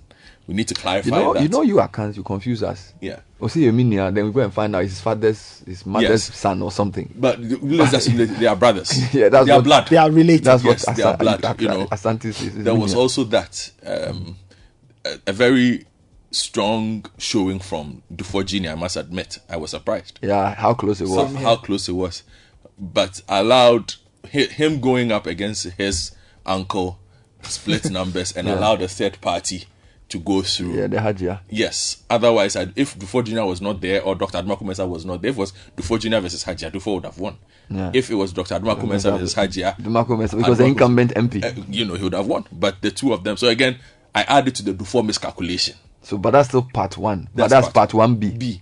Okay. Then I go to the second one, and no, but hold on with that. On part 1B, I mean, I'm fascinated by it, and I don't know Dufo Jr. that well, but for somebody who we know schooled in different parts of the country, went abroad, I'm not sure of his frequency of visit to the constituency, and I don't know if Setra Afram Plains is so far from Kumasi, so I stand to be corrected here. But it's seen like a constituency that's not within the heart of Kumasi, so it's a bit out in outskirts. Yes, yeah. I'm not sure how often he frequents there. To even get the number of votes he got, for somebody who is not seen, I'm not sure of his political skills. I've interacted with him. I'm not sure of his political skills necessarily. Probably his finance or banking skills. So doesn't it say something about our politics that, look, it's possible to go and make an inroad if you have a big name. Because I mean, it's basically it was a legacy name. It's the Dufo name area. So it wasn't even like he had to do anything. Yes, it's a legacy name in the area. And does that tend to happen? Because we're told that in Ashanti, for example, there are some MPs in MPP. So they'll say, oh, this girl is the daughter of this man. There's a lot of that in our politics. So this guy is the son of this man. And because he's the son of this person, they use that to win, even though they may not even necessarily say anything different. Yes, it does happen a lot. I mean, this is the country where we hand over electoral seats to widows and widowers. So it shouldn't be surprising. All right. So I'll take a pause on your point one. Do take social media trends and take the final 2 points. Later on, I'll speak to Dr. Amin on the IMF deal that is all but brokered. And then we would also take your views on the biggest takeouts from the NDC primaries for the weekend. A Citi breakfast show, tech and social media trends brought to us by Vodafone. Exciting news. Vodafone Cash now allows payments to all merchants' numbers on other networks. Remember how frustrating it was when you couldn't do this because Vodafone Cash was not acceptable to merchant numbers on other networks? Well, you can now relax and make payments to merchants on all networks. Dial *110#. Select option 1 to send money, option 2 to other networks, and follow the prompts and send the money. Experience the ease of transacting on Vodafone Cash. Use Vodafone Cash today. Segment is also brought to you by FBN Bank. You first in celebration of motherhood. FBN Bank invites you, female entrepreneurs and professionals, to sign up for the First Gem account designed for women aged 18 and above. If you prepare a personal savings or current First Gem account, either you look to open a First Gem entrepreneur account, either way, we've got you covered. Enjoy the many attractive and exciting benefits when you open the FBN Bank First Gem account. Call 059 69 21 921. That's 059 69 21 921. Or visit any FBN branch or go to fbnbankghana.com. FBN Bank, you first.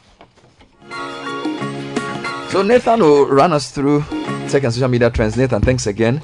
What are the big ones? Well, interesting trends. Guinness World Record is trending.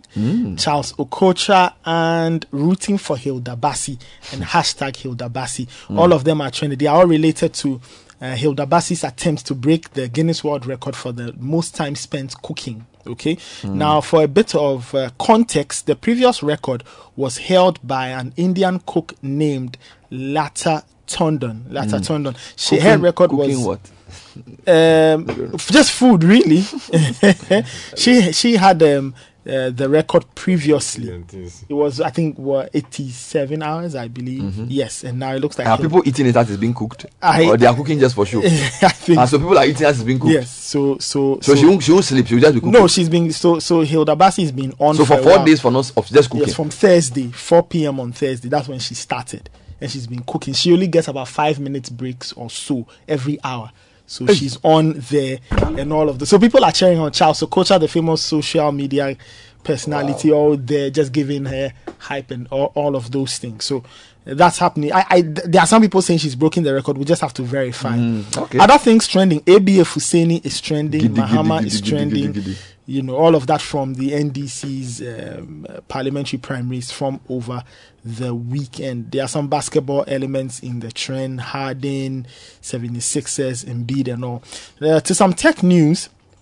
And interesting thing coming in. Now, there's a bit of a debate whether social media face-altering filters should be regulated. Now, there's people who think yes, others think no. Now, the app at the center of this is an app called Facetune. Now, Facetune launched a version for a version of the app that allowed people to alter their look on social. So the images are cleaned up, all of that, and people are wondering whether there should be some regulation to that, whether or not it's the true reflection of people's images. In terms of social media use. So that's a bit of the conversation on the tech side, really, on our tech and social media trends this morning. 5 minutes past 8, tech and social media trends with Nathan Kwao.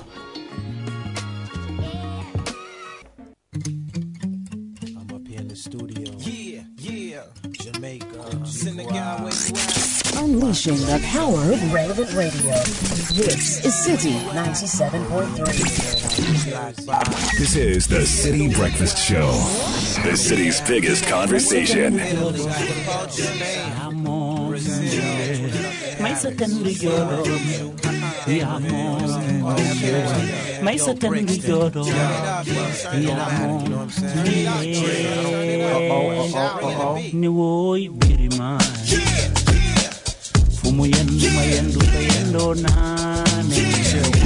The City Breakfast Show. Rise above the noise.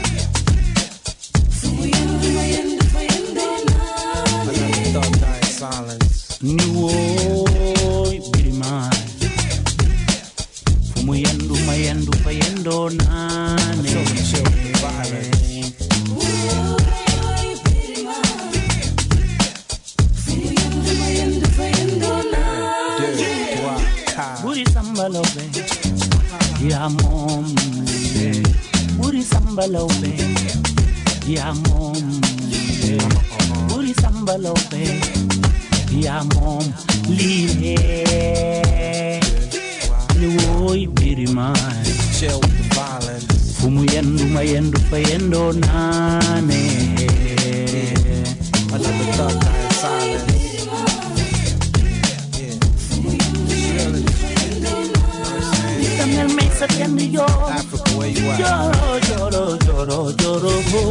All right, still on the City Breakfast Show. Quick information: La Bianca has introduced Akuko Tasty. It's locally produced, locally bred and slaughtered chicken, frozen chicken, freshly portioned, available from the La Bianca stores.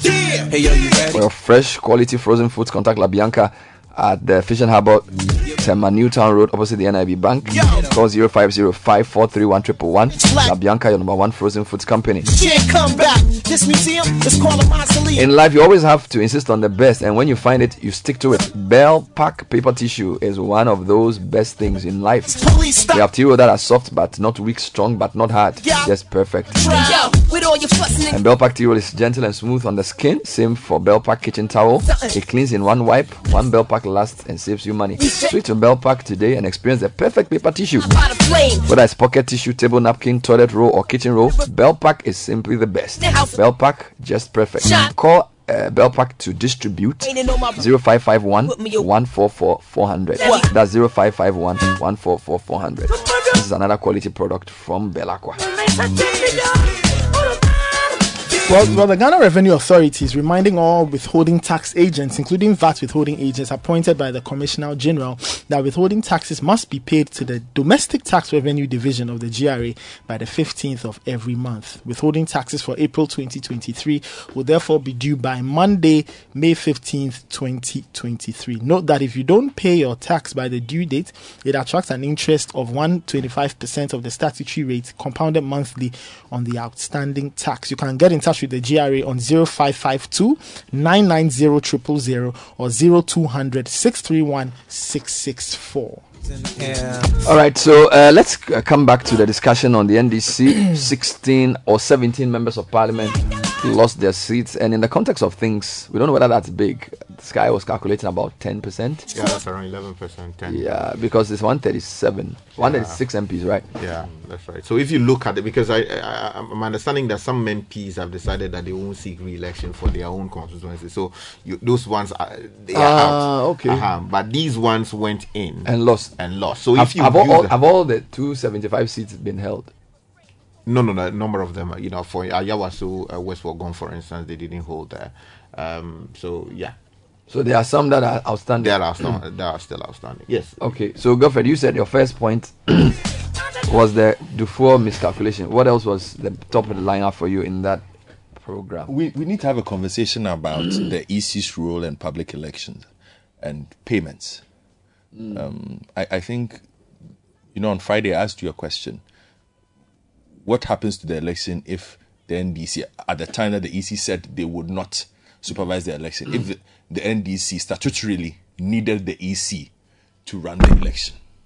And you explained that practically it is the only thing you can do because it's not possible. Now, do we agree that these elections are public interest elections? Oh, yes, they are. So the EC is a publicly funded entity. Yeah. So why is the EC allowed to charge political parties for this? Because we are told they charge all the political parties. And for me, it's a much bigger issue than just the fact that the NDC had to pay 14 million Ghana cedis. The NPP is going to pay the same amount of money. The CPP is going to pay the same amount of money, whichever political party, if it's a national election at that level. So I ask myself, if you look at political parties whose funding already we cannot verify, whose there are all kinds of things to do with money that we cannot check with our political parties. Yet some way, somehow, every 4 years, have to come up with significant amount of money to pay to the EC, who sets a bill that, well, this is how much it costs to run this election, so I'm charging you this. Come and pay, or you cannot run the election. I think there is room to have a conversation about then how we support the EC in that regard. Okay, so that, because I think if we are able to take that away, we could be in a better position to actually check the political parties. Because then the EC can say that, look, these are the rules for being a political party in Ghana. You're supposed to have national offices. You're supposed to have A, B, C, and D. Your finances are supposed to be this and this and this. So we check. Because how does the EC know that the NDC can afford 40 million Ghana? If the NDC says we don't have that kind of money, what does that mean then? Does that mean the NDC cannot run that election? So, but in terms of your takeout, this is the foundation. So what's the main takeout? My takeout is they need to have a conversation about paying for the elections. That is my main takeout. I think we need that. We are at that point in our democracy where we must have a conversation about money. The first part being, should we pay the EC? Or should the EC be allowed to charge commercial fees? Let me put it that way. For organizing public interest elections. The second part of the money is something that we have discussed every parliamentary primary, every presidential primary for the past 4 or 5 elections. Just the basic role of money in our elections. We saw the lady Juliet Winanga, spray money like she was at a wedding.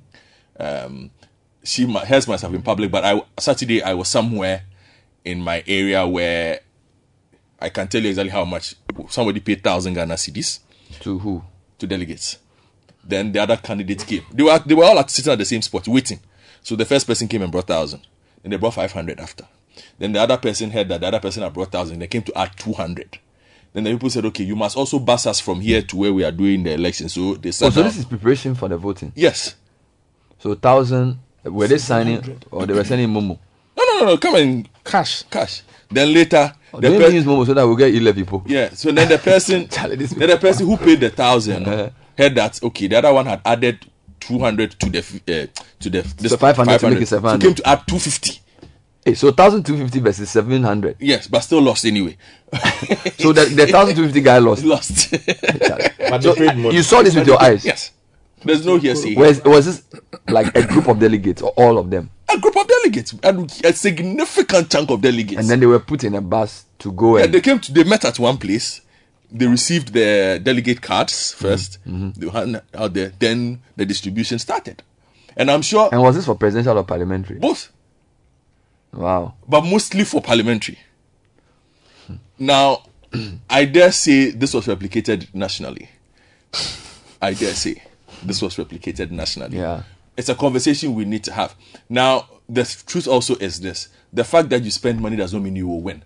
So, it then becomes a conversation about, well, the delegates will vote for who they want to vote for, irrespective of how much you pay. But the point is, why should somebody spend that kind of money? Okay, because we even saw the fight over 40 Ghana cedis TNT.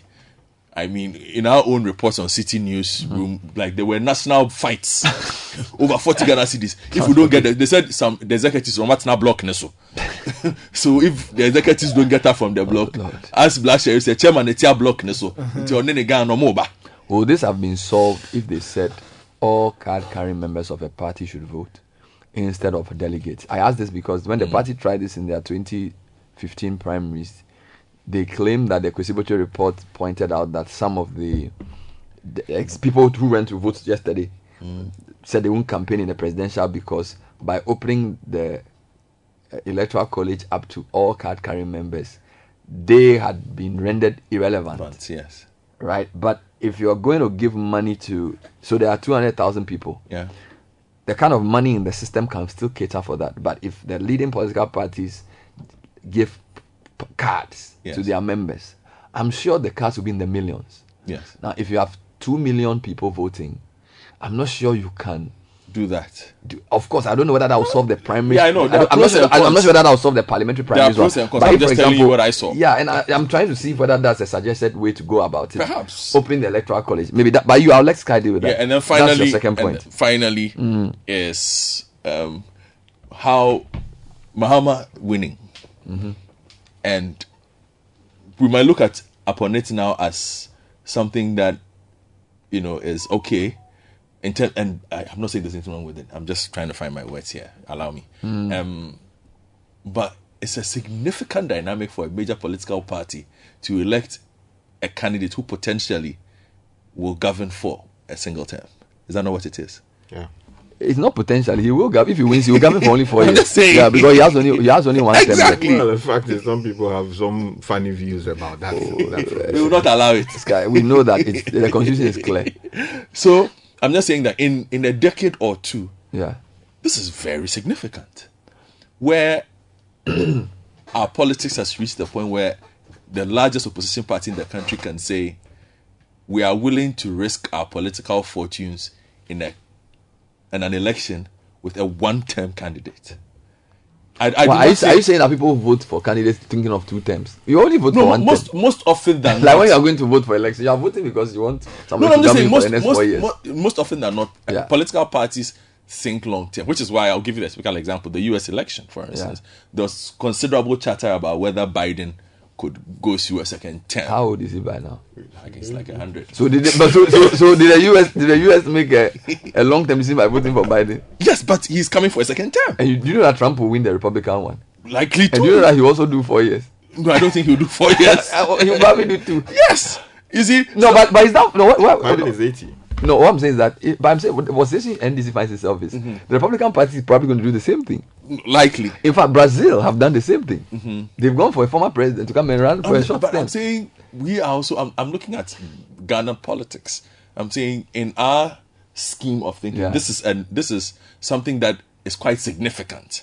And now we might look at it as, okay. But I'm just saying that based on how it goes, in 15, 20, 30 years' time, when we are sitting down and we are having a conversation about the history of Ghana politics, what happened over the weekend is something that will become a bit it's a significant thing. My question relevant. to you though is it like, look, it's significant but not surprising. That's what I want to. Yes, no. But I'm not saying. I'm not saying JJ was going to win this. No, let me explain. Not surprising in the sense of he winning.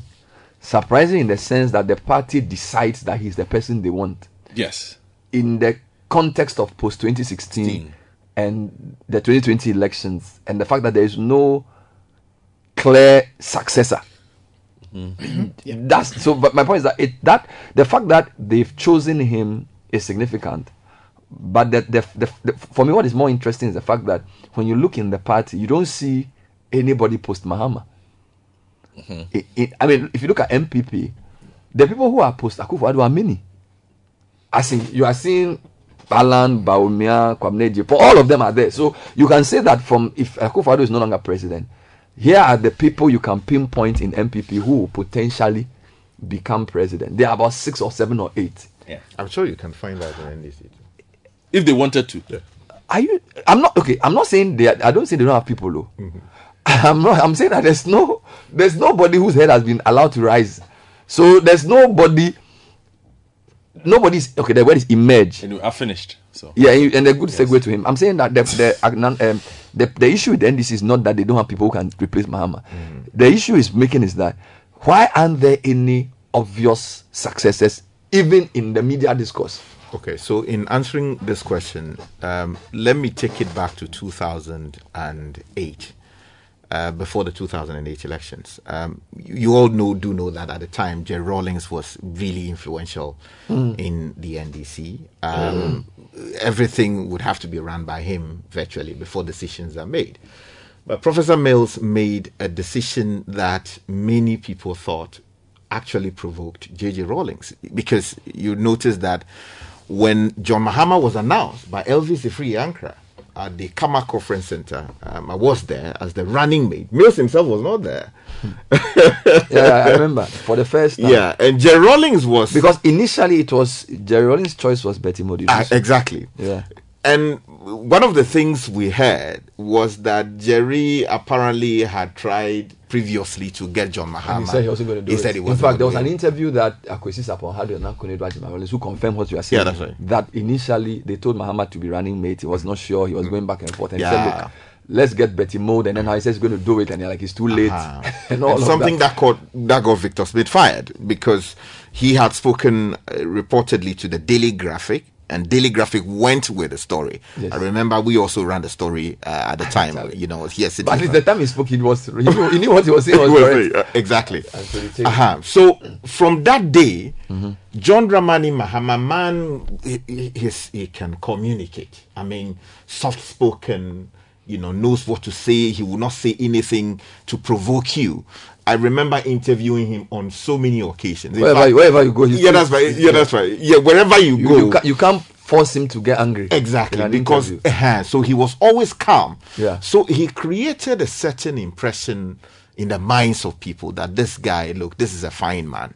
So when he got the ticket, he effectively became the creation of the NDC from that day, from the Kama Conference Center, and then became vice president, and then Mills dies, and then the NDC took a decision that, look, let us go with John Dramani Mahama, no contest. 2012. This was in 2012, in August. And Bernard, you will notice that he got over 99% of the votes that were cast in Kumasi. Yeah. So it was an overwhelming endorsement. Yeah. But his fortunes dwindled after he served his first 4-year term. And lost. When he was contested by so you had the likes of Alabi, who got the second position. Bagbin. There was a lot of heavyweights. Exactly. You had Guzi Tano. You also had Sly and then Spio Gabra, and then one Nuruddin. All of them were there. All of them were there. So at that time he got a little over 95%. So you notice that the impact of quality contest in terms of the people who were contesting him, but for his creation added to his own stature within the NDC, you would have noticed that a challenge from the likes of Bagbin, Alabi and co would actually have been bigger in terms, it would have been much more keener. So when you say the creation of him, you are saying that the way he had been positioned by the party, it was almost impossible to defeat him. Yeah, that's right. And Bernard, if you want to see what the thinking of the NDC leadership is, look at the votes from the party headquarters. And that's one thing I have heard. Sorry, what was the result? It was 54-0 or something. 54. And 154-0. No, it was actually 50. I think 54 of them voted. Let me just everybody voted. Yes, and you see, I think this should be a piece of advice for them. Yeah, 54-0. So these are the people who voted in the head office. These are the executives and the leadership of the party. Exactly.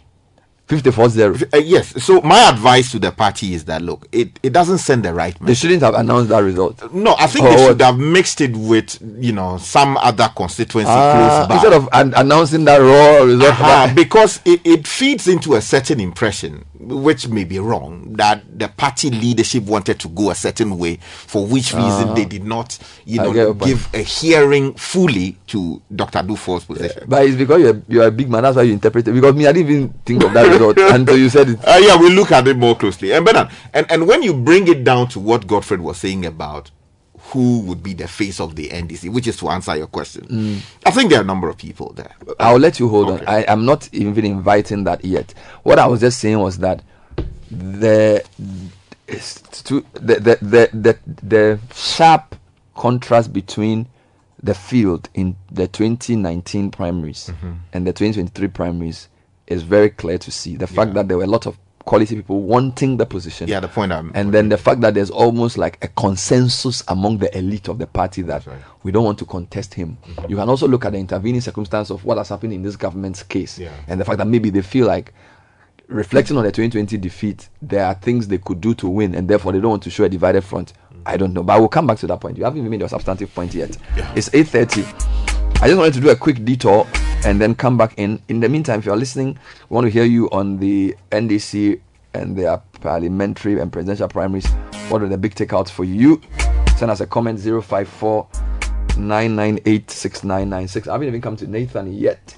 What I wanted to do was to do a quick look at the economy, so that if you can give me the economy times, I have a couple of stories I'm interested in. The depending on where you sit, there's good news for the economy in the fact that the IMF is now very likely to give us the money. We are looking for a loan of $3 billion, of which 600 million will be given by Wednesday, or approval for will be given by Wednesday, which is great news in the context of where we are stabilizing the economy, sending the right signal to the markets, the recovery that we also dearly want. But the Economy Times says Ghana's economy is still looking very fragile. Elom Desa was reporting, and let me just read those headlines whilst I get my next interviewer on the line. Elom is saying that Ghana's economy may be heading into a recession if the government is unable to secure the 3 billion extended credit facility. So this is a story on the basis of it the money doesn't come. Now, Economy Times has learned that the indicators will improve and things will stabilize as soon as the IMF approves the program. The city will appreciate sharply and inflation will begin to ease, although it got to 54% last year. However, retail prices of most consumer items will remain high because of the new taxes, and due to inertia, there could also be some dampening in economic activity, but the signaling effect of the fund program could stem the decline. Then they analyze Fitch and the analysis, the external debt credit, and all of those things. They are also reporting that the BOG has reviewed the health of the economy. The Bank of Ghana 7-member MPC have begun their bi-monthly meeting to review the health of the economy and announce a new policy rate for the next couple of months. So yes, that's also coming in. And then in the third story by Adnan Mohammed, who is saying that Ghana's economy or Ghana's banking sector is to face another crisis with the current measures being implemented under the DDEP. So Dr. Mohammed Amin Anta is the MP for Karaga. He's also the Minister of State at the Ministry of Finance. So how close are we to the deal? What were the key issues ironed out among the bilateral creditors? And how important are bilateral debts in the context of Ghana's exposure anyway? Doc, thanks for joining us. Good morning. Yeah, good morning, Bernard. Hope you are well. I'm doing great. Wonderful. Can you confirm the story that is saying that, yes, China and France will lead a creditor committee work on our debts, the bilateral debts, and the IMF is saying that the board is very likely to give us the money or approve the giving of money by Wednesday? Can you confirm these? Oh, yes, I can confirm that. The official creditor committee of the official bilateral creditors was established, was formed on the 12th of this month, and it was co-chaired by France and China. And we were very happy that in their first meeting, they gave Ghana what we call financing assurances. This was a major requirement for the fund, the IMF, to go to the board to seek approval of Ghana's program. And so having gone through the financing assurance, we are very determined that we will go through the board approval processes, and then we will have a program after that. How difficult was it to get to this stage in context of the Chinese and then the Europeans and Americans? Because a couple of months back, we were getting worried that the Zambia situation could play out, where for Zambia, for some reason, the Chinese in particular were not agreeing to the terms being proposed by the West. So what was different about Ghana's situation? How were we able to get the two sides to agree so quickly? Well, it took China, I think, 17 months to get the final. It took Zambia, 17 months to get the financing assurance, and then Sri Lanka some 7 months to get the financing assurance. We have gone through these processes in about 6 months, and that is described as a record time as well. But this could not be by accident. Ghana enjoys very friendly relationship with our bilateral creditors, whether in Europe or in China or India. And so it did not take us longer than many people expected. Also because all of them agreed that Ghana is a star country. We have been doing very well. Even before COVID, our economy was on a very positive trajectory until COVID struck globally and affected our country largely. And then also liquidity was also squeezed by the Russia-Ukraine war due to capital reversals that many countries suffered. And so they looked at our macro indicators right from the time before the external shocks, and then also were convinced that when Ghana is supported, we could bring the economy back to recovery. So these were the factors that were considered, and all the creditors were convinced that Ghana deserved that support. But let us also not forget the IMF was very forceful in making Ghana's case, and therefore they also contributed in ensuring that the financing assurance is much quicker. Wonderful. While this is great news, there's still a view that the country is not out of the woods yet, because out of our total debt of $53 billion approximately, the bilateral component is about $2 billion, which is really a fraction of the total public debt. Yes, we have finished the domestic debt exchange, so that's one burden cleared. But there are Eurobonds of about $13 billion that we have yet not restructured. So in the context of the work being done to restructure our debts, looking at DDE, the bilateral arrangement that has been announced, and the Eurobonds, where would you say we are in that journey to restructure overall debt of about 50-something billion dollars? No, I mean, actually, the official bilateral is about $5.4 billion, not $2 billion. Dollars. Okay. And the $5.4 billion is a significant amount. And so once they agreed to restructure $5.4 billion, that should give us a significant relief and also facilitate our push towards bringing the debt to sustainable levels by 2028. And so you are not expecting that we will reduce the debt level to sustainable levels this year or next year.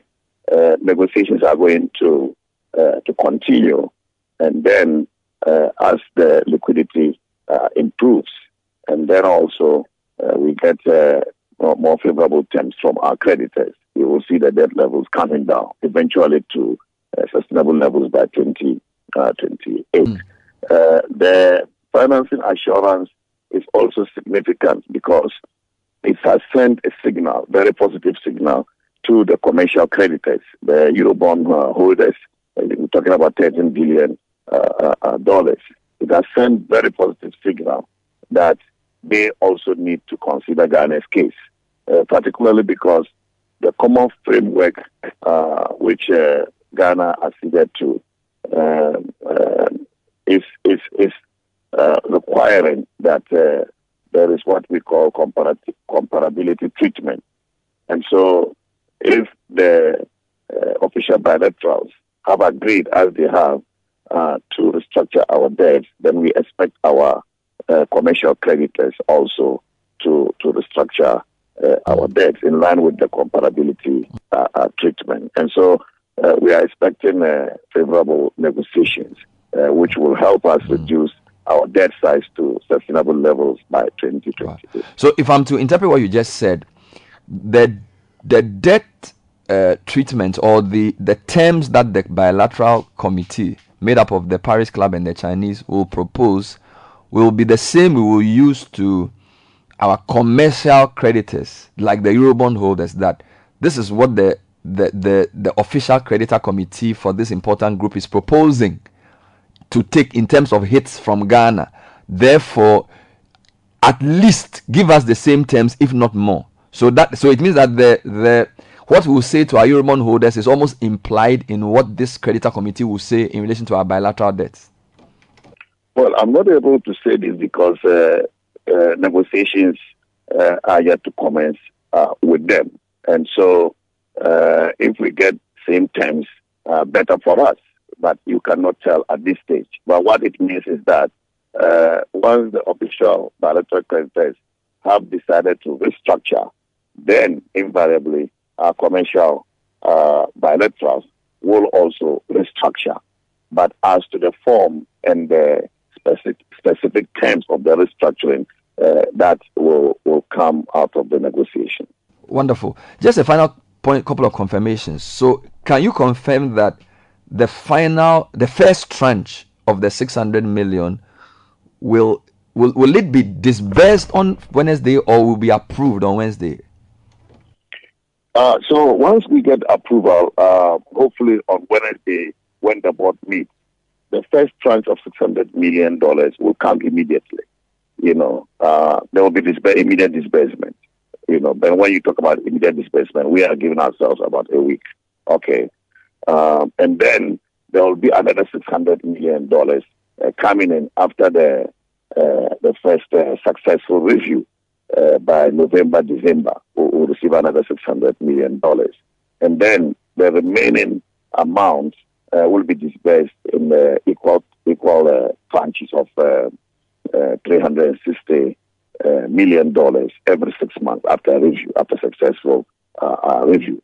But it is significant to note also that the approval of the IMF program will have catalytic effect. In other words, some other development partners and investors will invest in our country's development efforts. For example, since we applied for an IMF program, the World Bank also came along, and we have been negotiating with them. We are almost concluding negotiations for a $900 million budget support, which will be disbursed in equal installment of $300 million every year for the next 3 years. The World Bank has also agreed to support the Ghana Financial Sector Stability Fund with $250 million.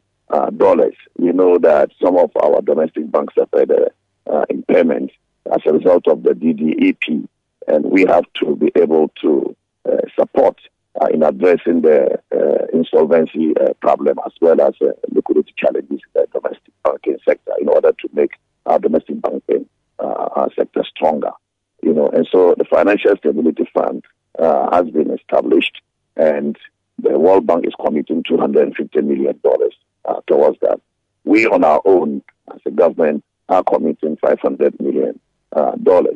And then we are talking also to the Africa Development Bank to support the fund with up to $100 million US, so that we can use that money to support the banking sector. And so the IMF money will come, but it will also facilitate more money coming from other development partners to support our budget. So when you put these monies together, the IMF $3 billion over the next 1.5 years or 2, then over the next 3 years. Never the next 3 years. The World Bank $900 million, the AFDB money. So in total, can you say how much we are expecting by way of injections for, say, the next 3 years? Well, it's going to be difficult to say now because we are expecting other development partners and investors to come on board. And so it may be premature now to give it details. Fair enough. I think the big question many Ghanaians want to know finally from you is, so what will this 600 million be used for?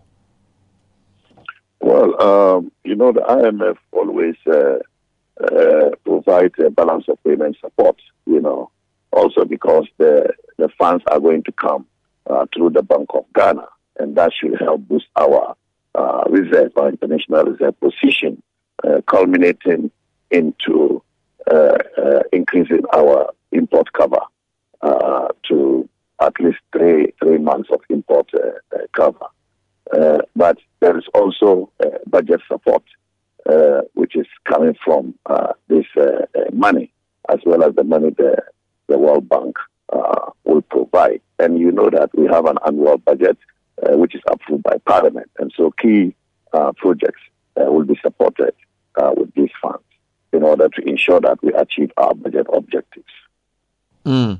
So the concern by some commentators will be that once the IMF money comes and its catalytic effect begins to be felt, the appetite to go back to the market will be strong. And in fact, when you listen to the Minister of Finance's statement recently, there are hints about the market.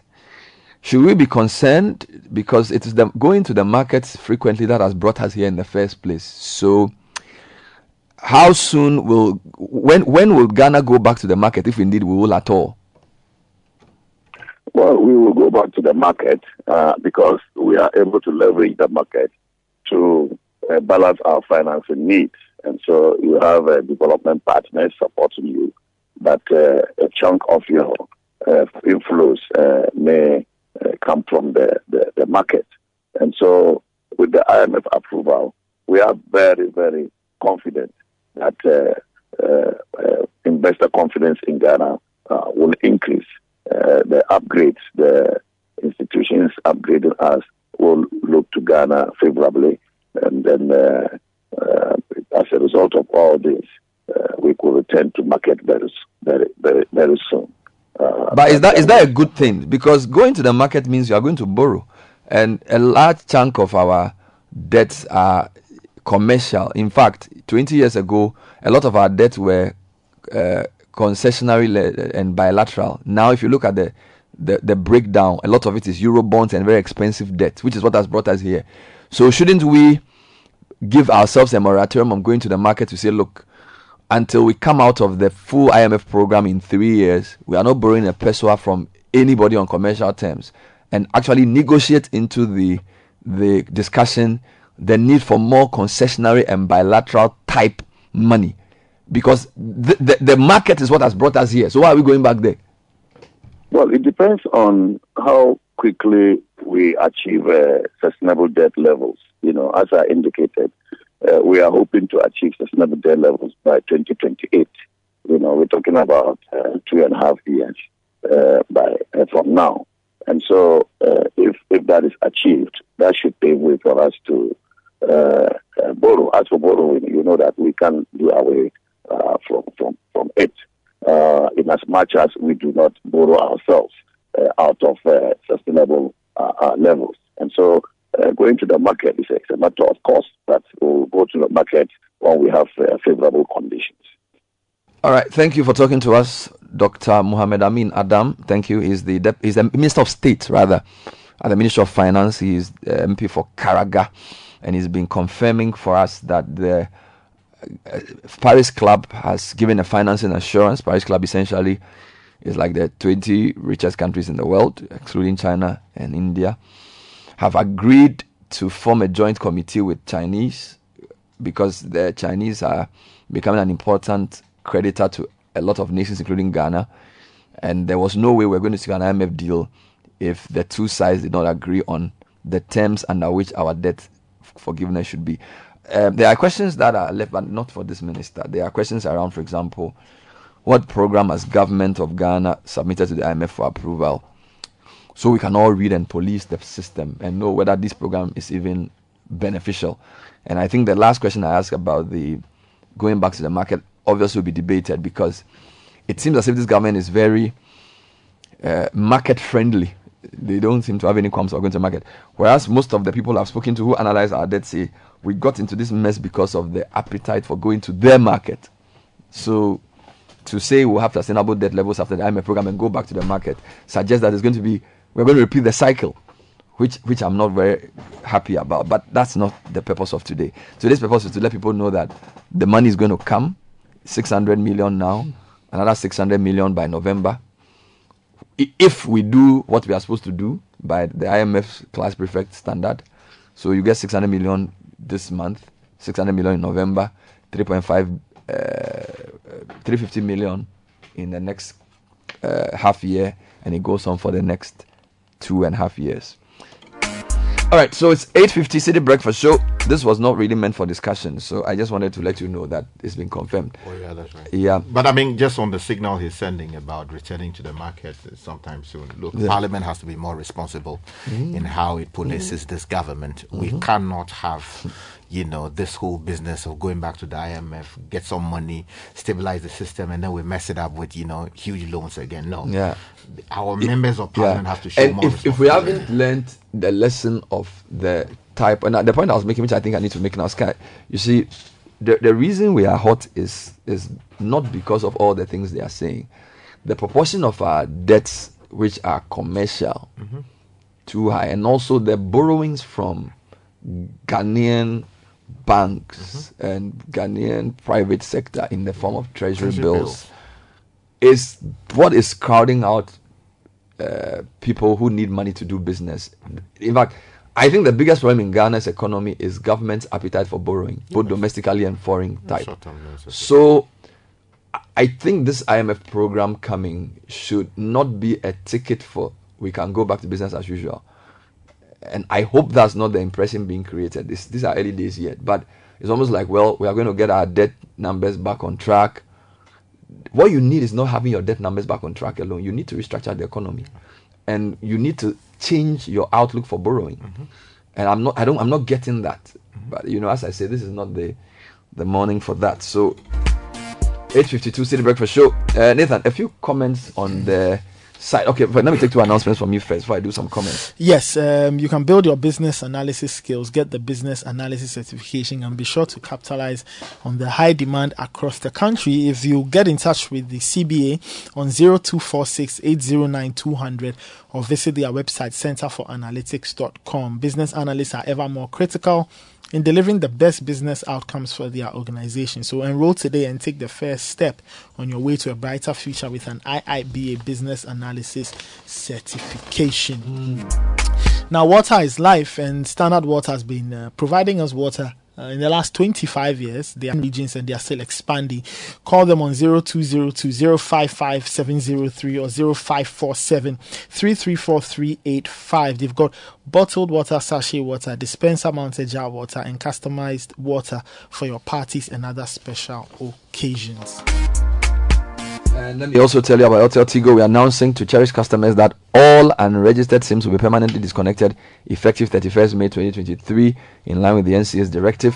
Customers who are yet to complete their registration are entreated to visit the nearest Airtel Tigo shop immediately with their Ghana card to avoid permanently losing their numbers. What's more, you get up to 5 gig data free Free data instantly after your registration is completed, so get registered now. Drive confidence with a touch of class and style in the VW Polo sedan. It comes fully equipped with numerous safety features to keep you and your family safe on the road. Enjoy a special discount when you buy the VW Polo sedan. Contact Universal Motors on 0544 338 804. That's 0544 338 804. And Roberts & Sons Optical Service second branch is now open in Kumasi at Brepo Junction, of all places, adjacent to Angel FM in the same premises as Amenfiru Rap Bank. Enjoy amazing discounts and free giveaways at our Kumasi at Brepo Junction branch. Visit our ultra-modern branch for comprehensive eye care and unbeatable products and services for children and adults. Now, Roberts & Sons is open from 8 a.m. to 5 p.m. Mondays to Fridays, 9 a.m. to 1 p.m. on Saturdays. Call Roberts & Sons 0507 656876. 0507 656876. Terms and conditions apply. All right, let me come back to you. Let's read some comments, Nathan, before I come back to you, Sky. All right, this one says I disagree with Godfred for saying that Dr. Dufour miscalculated. It's a self-actualization move. For me, the man has attained all of Maslow's needs and theory. Maslow's needs theory, and he needs to self-actualize. Benjamin and Ashaiman. Very expensive self-actualization trip.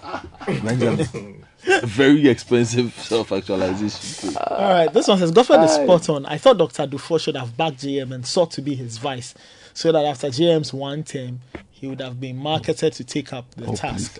He's blown it big time with his actions. In Accra. He's a Ghanaian there. How old is he? He's some say 80 or 80, whatever it is. Is he 80? People suggest he's 80. But you can find out. People suggest. Some people say he's 82. But Joe Biden will know he's 80. Yeah. So if Joe Biden wins the US election, he'll be president is 84. Before 77. 77. Ah, okay. How old is the president? He was born in 46 with Nanado. Yeah. Nanado is 79 now. Wow. He's 79 now. Wow. How old is Donald Trump? 70 something. But he's younger than Biden. Yeah. He looks much stronger than Joe Biden. Oh yeah, Nanado is 79. Nanado, but again, how old Trump is 76? Trump is 76. Yeah. So Trump and before are like almost the same age. Yeah, that's right. But he looks. Yeah. How old is our man? No, he's 70. No, stop that. Our man in Nigeria. Yeah, he's 70. Oh, you are sure? But that's a publicly stated, Yeah. Bola Ahmed Tinubu is 70. Yeah. Are you sure? Yeah. I saw a video where he was saying, have a good weekend. Now he's 71. Yeah, he was born on the 29th of March, 1952. Really? Yeah, that's the publicly stated position. You can't contradict that unless you have some evidence. Nanado looks more vibrant than he does. A lot of let's leave that. That's somebody else's issue. Let's leave that. Let's read more comments. All right, this one says Dr. Dufour surrounded himself with sycophants, disgruntled and embittered members of the party. He miscalculated big time. Kofi Ntema says, Godfrey, there's no conversation needed. We can't have these parties compound our economic woes with the cost of their elections. They need to pay. The EC has no threshold for the number of parties formed in the country. If all of them were to organize internal elections and the EC was supposed to bear the cost, can you imagine the burden it would put on our coffers? We don't need this. Well, my position on the matter is this, Kofi. Now, if the EC also, kind of what we're asking the National Sports Authority to do, were to actually be rigorous in its criteria for what a political party is in this country, we won't have the number of political parties that we do. That's a good point. All right. This one says, I agree with you, Bernard. The MPP has potential successes in the queue. The NDC, on the other hand, has always produced what I refer to as circumstantial successes, which, although has worked for it so far, is not a strategy and it's not sustainable, as it will not always produce a desirable successor going forward. I believe Honorable Haruna Idrisu and Kojo Bonsu will have to be working the grounds for 2028. They will be NDC's best bet. All right, let me take Sky's quick thoughts. So Godfred is talking about Dr. Football's miscalculation. He's also talking about the role of money, and then in fact the Mahama win, and the fact that NDC seems to have made a choice for 4 years, and there seems to be no succession plan. Fine. So let's pack that. I was on the TV with you, so I think I can even guess your first comment, which is that you are very worried that if we take out the MPs who say they are not even going to stand from NDC, and then we add the 17 who've lost, and then we go to MPP and those who say they won't stand, and then those who will lose, Parliament will probably have like 40 or 50% fresh MPs based on the calculation you're having. And I suspect that's your first problem. Yeah, I think, institutional memory suffers a lot as a result of that.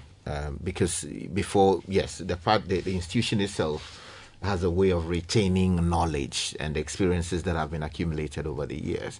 But it is the people who form a part of that institution that help that knowledge acquired over time to get things done.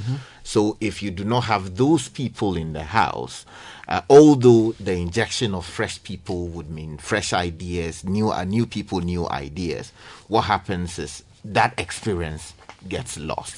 So I am really worried about the level of attrition that we see, because if you look at the numbers, it would seem that in 2019, when close to a little above a dozen or about a dozen or so MPs, sitting MPs lost, if the stories that I saw a short while ago are anything to go by. Now we have 16 or 17. So it means that the numbers have gone up.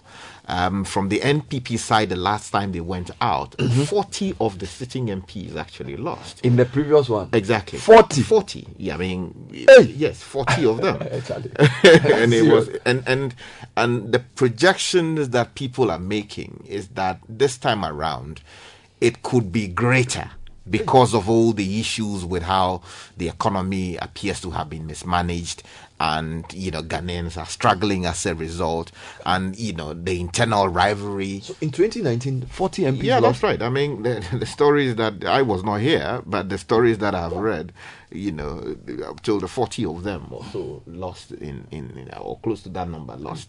Yeah. So if you look at it, it doesn't portend well for Parliament. You listen to other democracies debate on the floor and how things are done elsewhere. MPs have been in Parliament for 30 years, 40 years. And these things help a lot, not only in terms of the country's own position when it comes to negotiations, when it comes to agreements and all of that. Because the moment you have better people with longevity in Parliament, they tend to know all the loopholes, right? So if you are going to have a discussion with the IMF, you have done it before.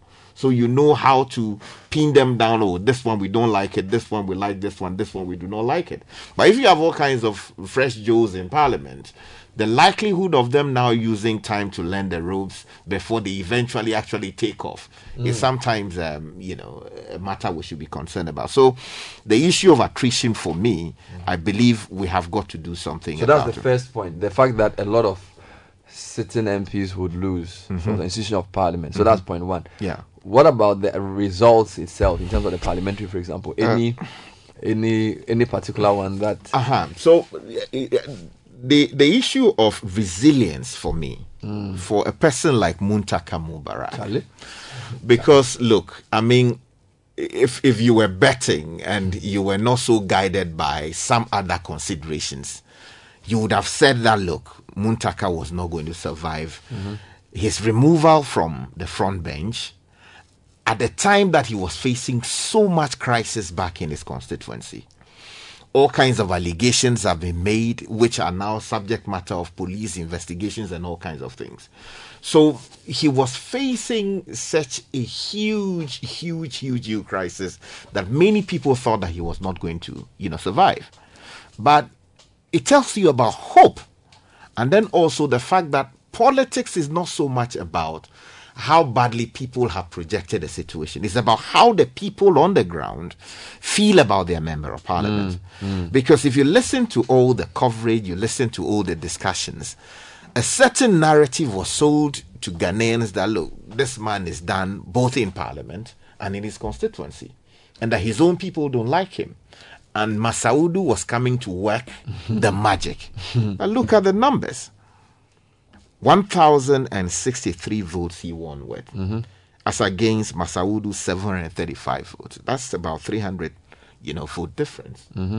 So, and for a delegate selection in an internal race, that's significant.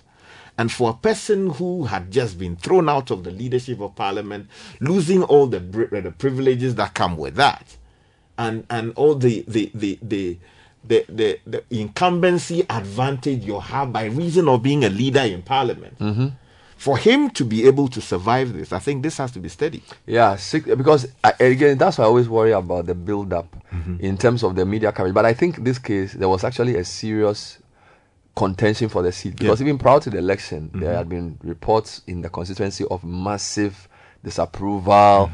The executives, even the election of executives was very serious. So for him to win and win quite well, so he got over 1,000, and Masaudu got about 700. So he did win well. Yeah, that's right. I mean, it was landslide. It's so in terms of governance analysis, he leaves this election with reputation enhanced. Exactly, because a lot of people felt that Charlie, this is the end of the road for Muntaka. Muntaka. Yeah. What is it about him though that keeps him so? Because even in the 2020 elections, again, you were not here. The MPP gave him a tough race. And I remember when he was announced as winner, it wasn't easy because there were discussions around the counting, security issues, plenty of things. You see, I think we should doff our hat out to him because, look, Muntaka got into politics, boom, became a minister of state. From a by-election. Exactly. Not so sure about, he didn't really understand the system. So he got involved in this Black Stars matter. I think he was a deputy minister. Sports. No, sports. Was it Minister of Sports? Actually, yes, minister. Was this under Mills? Yeah, under Mills. So the Muntaka Pampers. So he was new. Yeah, that's right. And that knocked him out. He was fired because of the... so he was actually fired? Yes. I forget some of these things. So you see, that again was a crisis situation for him. But somehow he was able to go back, learn the ropes again, reformed himself, was given an opportunity to serve on the front bench. And he's been one of the most performing chief whips in terms of the capacity to mobilize people to achieve a result. Because really, I mean, if you want to thank people for the victory of Alban Bagbin, you can't take that away from Muntaka. Especially when Carlos was going with the ballot. Exactly. He injected he injected the face into the cheese. Meanwhile, he was in his what is it? Agbara they call. That's not Agbara. He was wearing something. Right. He was chasing the guy. Yeah. So what I'm saying is that the kind of resilience, the kind of hope, the kind of capacity to withstand all kinds of aggression, and what seems to be what people call, the people want to do him now, yet he survived it. I think, I congratulate him and I celebrate him. It is a good material to still have in parliament. Yeah. So can we say that his challenges as minister and the fact that he was fired helped him focus on parliament? Oh yeah, I mean, so that he knew that his career in politics would be parliamentary. Exactly. And do we need more of parliamentarians like that? Because we always say that this 50% rule plus one rules, that if you had MPs who were committed to career legislation, and because I don't think under Mahama he was a minister. No, he was just in parliament. So we probably need more MPs like that who say, look, parliament is the work I want to do. I will learn the ropes and build my facility, because when you are doing the vetting and you listen to his questions, you can say that this guy is almost like a whole office doing investigation before vetting. Maybe that should be the template for developing future MPs. But the other question about the ease with which somebody can be removed as an MP, will that be solved if these EEs are voted for? Yeah, that's the view I sometimes entertain, although I do not agree with the idea. But that's for a government in power, not in opposition. I mean, if I no, still, because if let's assume you are there. Let's look at Ashaiman, for example. NS Nogbe. NS Nogbe got 1,006. Tony Apenyo got 1,002. Now, assuming they had a district level election in Ashaiman, it's possible Tony Apenyo may have gone to run for DCE and possibly won, because Ashaiman would have still voted for NDC. Now, once he wins DCE, he doesn't going to contest. Okay. Do you understand me? Your point is made. So the DCE election reduces the pressure on the MP by going to increase our cost of elections. Yeah, that's right. So I don't know whether we should go for it or not. But you get the point. So the MPs then can also focus. So if you have a DCE, people go to him for their problems when it comes to the development. Then the MP concentrates on legislation. And because the MP doesn't need to go and lobby the Minister of Finance for a road, he can actually say, I'm going to scrutinize this budget better. Because his DCE is elected, and DCE can say, I am going to lobby the minister for the road because that's my work. Because people vote for me on the basis of that. But for MP, the vote is based on visibility and issues around how well he's doing in Parliament to make us proud. You get it? So until the DC is voted for, the MP will be paying the price of development when he doesn't have to. You see, so so my position is a bit nuanced. The reason is that, first of all, I do not think that if we elect DCs, would have better outcomes. In terms of, there will be, people take the view that we will elect better people to be DCs as opposed to them being appointed. You understand the point I'm making? You don't think that the quality of human beings who are DC will be improved just because they are voted for? Exactly, that's the point. You have put it more succinctly. The reason is that, look, in terms of people we are electing to go to Parliament, sometimes you look at the quality and you ask yourself, this person has no business being in Parliament, because you listen sometimes to the things they say, how they do things, how they think. And you ask yourself, ideally, this person shouldn't be in Parliament. He's not been developed enough to play that role of making laws for all of us. And in terms of the input that they sometimes make on the floor, you say that no. I think there should be a better representation from this particular constituency. That is not the very best of the best that the people of this constituency ought to have. So you're saying that voting is flawed in selecting leaders. So in terms of making choices, the system that selects DCs may be better in choosing quality people than voting. Yeah, that's right. But you see, except that we are not using it properly. So the question should be, what problem are we solving? So we are solving normal problems. So if we are solving just a problem of quality leadership, then your point would have been 100%. So your point is true. But we're also solving a problem of representation. That's true. All right. So you're saying you need quality people, but you also need people who reflect the aspirations of the collective. So in solving a representation problem, you're also trying to solve a winner-takes-all problem. Right? Because you're saying that if all the people who are in government, who have access to resources, who have access to security, are from one political party, you alienate a whole political party. And they are, in Ghana, there are two big parties. Okay. So instead of doing that, why don't you balance power by allowing elections? So like, see how Parliament is 137 with one independent. So if the districts and constituencies may not be necessarily coterminous, but you can say roughly 50% of the districts will go to one party. Now, if 50% of the districts are run by the opposition party, so they sit on top of the administrative structure, will that in your better to our development? Or do you get me? Or so for example, say one of the main problems is winner takes all. So the winner takes all is that opposition people don't have any role to play in governance. You have quality people who can lead. So if you go to Tema, the current MP is the former DC or MCE. So if you have 50% of the people in government on the district level from the opposition party, it reduces the winner takes all and also brings more talent into governance. Okay. But there are also some absurdity where people feel like those guys may sabotage, because again, we are in Ghana where the flag bearer or the candidate of the NDC or the leadership of the party can tell their MPs what they should do in Parliament. Okay, so I think that the election of DCs is undermined by that, because we vote for somebody and we say the person is going to represent us. The party say no, they are there on our ticket, so they shouldn't approve the ministers. Okay, so why should I vote? Why should I believe that if I vote for a DC who is NDC or MPP, they will go and do what I want? Do you get it? So the political thing, the argument for voting for DCs by the way particularly the NDC is treating its MPs. Because there's no way I'm going to vote for a DC who will now turn around and tell me that Asiru Nketia is saying he should do something, so he will do it, and he will do what I want as a group. Okay, so that let's put that aside. I tend to agree with you when you say the quality of people in Parliament may be reducing because of the flawed nature of voting. But Sky, to disaggregate that, you need to look at the financing. So you see, voting is not a product of just the people's choice. Sometimes money is a barrier to who can even get on the ticket. So it's not that the voters are not sensible, but the there's something called barriers to entry. The barriers to entry in politics is that if you look at CDD report, if you need 1 million cedis to get into a primary, Adenta Boom may want a good guy, but the people on the ticket for the Adenta people are all people who have 1 million cedis who they don't even know where they got it from, and so they are forced to choose between the devil and the deep blue sea. Okay, so again, if you are trying to solve a problem, I feel the problem should be solved from a perspective of how do you reduce the influence of money in elections without necessarily saying elections are inferior to selection. Do you understand my point? So I am saying that having a general secretary of a party sit down and say, based on a tripod, Nathan should be DCE for Anya is undemocratic.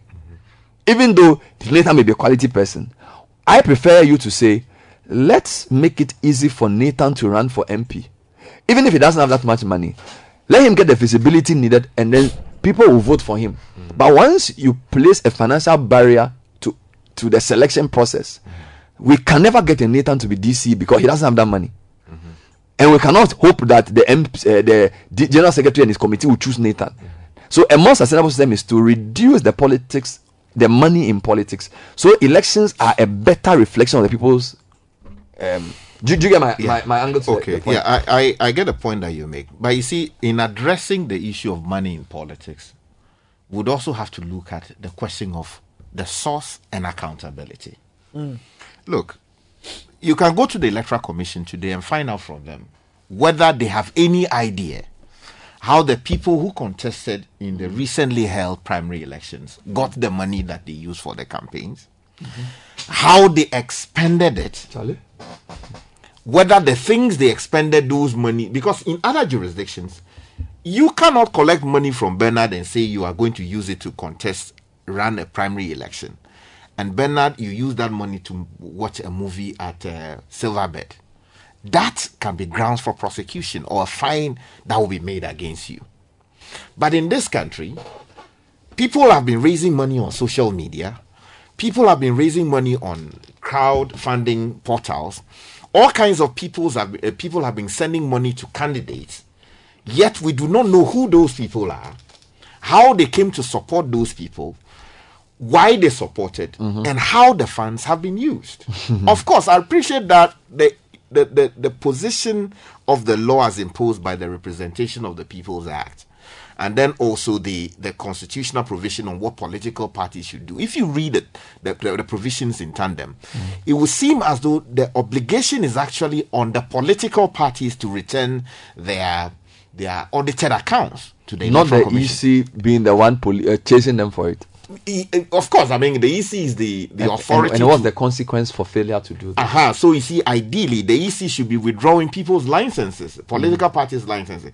But they are not doing that.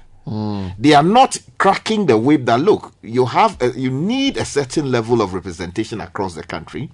You need to bring your records in good time so that we can... But the question is the EC even truly independent? Because the way the people are appointed, will the EC have the balls to say, look, I was appointed by the MPP or the NDC as a chairperson or a commissioner, and I'm going to tell them I'm going to withhold your license because you haven't submitted your returns. So you see, when you have a flawed process, so you see, when you talk about institution building, I'm saying that when you look at the whole thing in totality, if you want somebody to be independent, the way he's appointed must be independent, so that he can actually have the peace of mind. So you must be financially. So, for example, there's one principle in journalism that you must be financially independent of the people you cover. It's the same thing. If you are not independent of the person appointing you, there are certain decisions you cannot take. So, to build institutions, we must. Which is why I go back to the issue of financing of our politics in general, which you are elaborating on. There are certain hard decisions we have to take if our democracy will survive and be richer. Those decisions will not be pushed by the people who are currently running the system because it benefits them. So I feel these discussions around constitutional reform and financing in politics should be championed by civil society and media to clean up the system. Okay? Otherwise, our democracy will be at the behest of the highest bidder.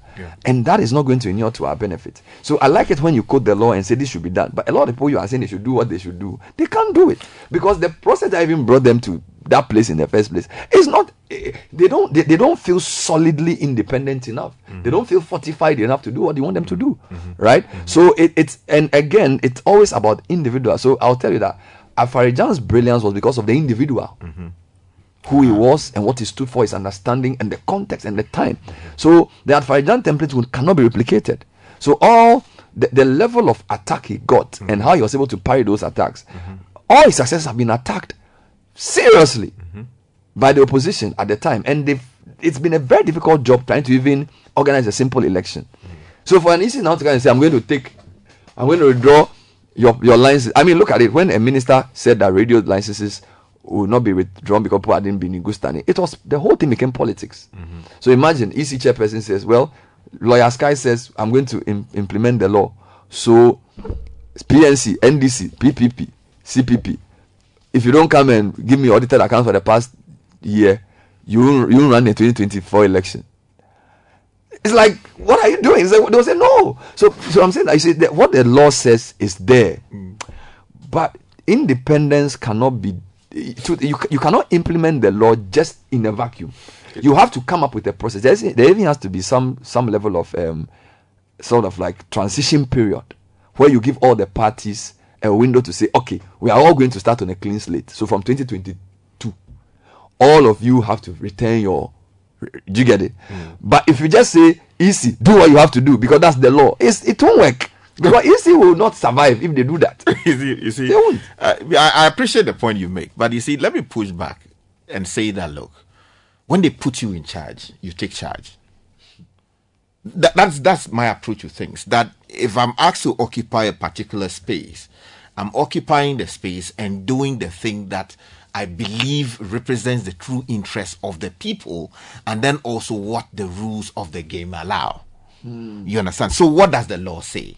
The sanctions should come with failing to respect the rules of the game.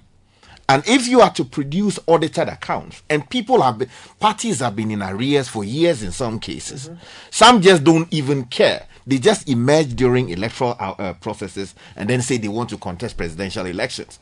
And then when they are asked to do certain things, go around the country and ensure that people are endorsing your presidential candidate forms.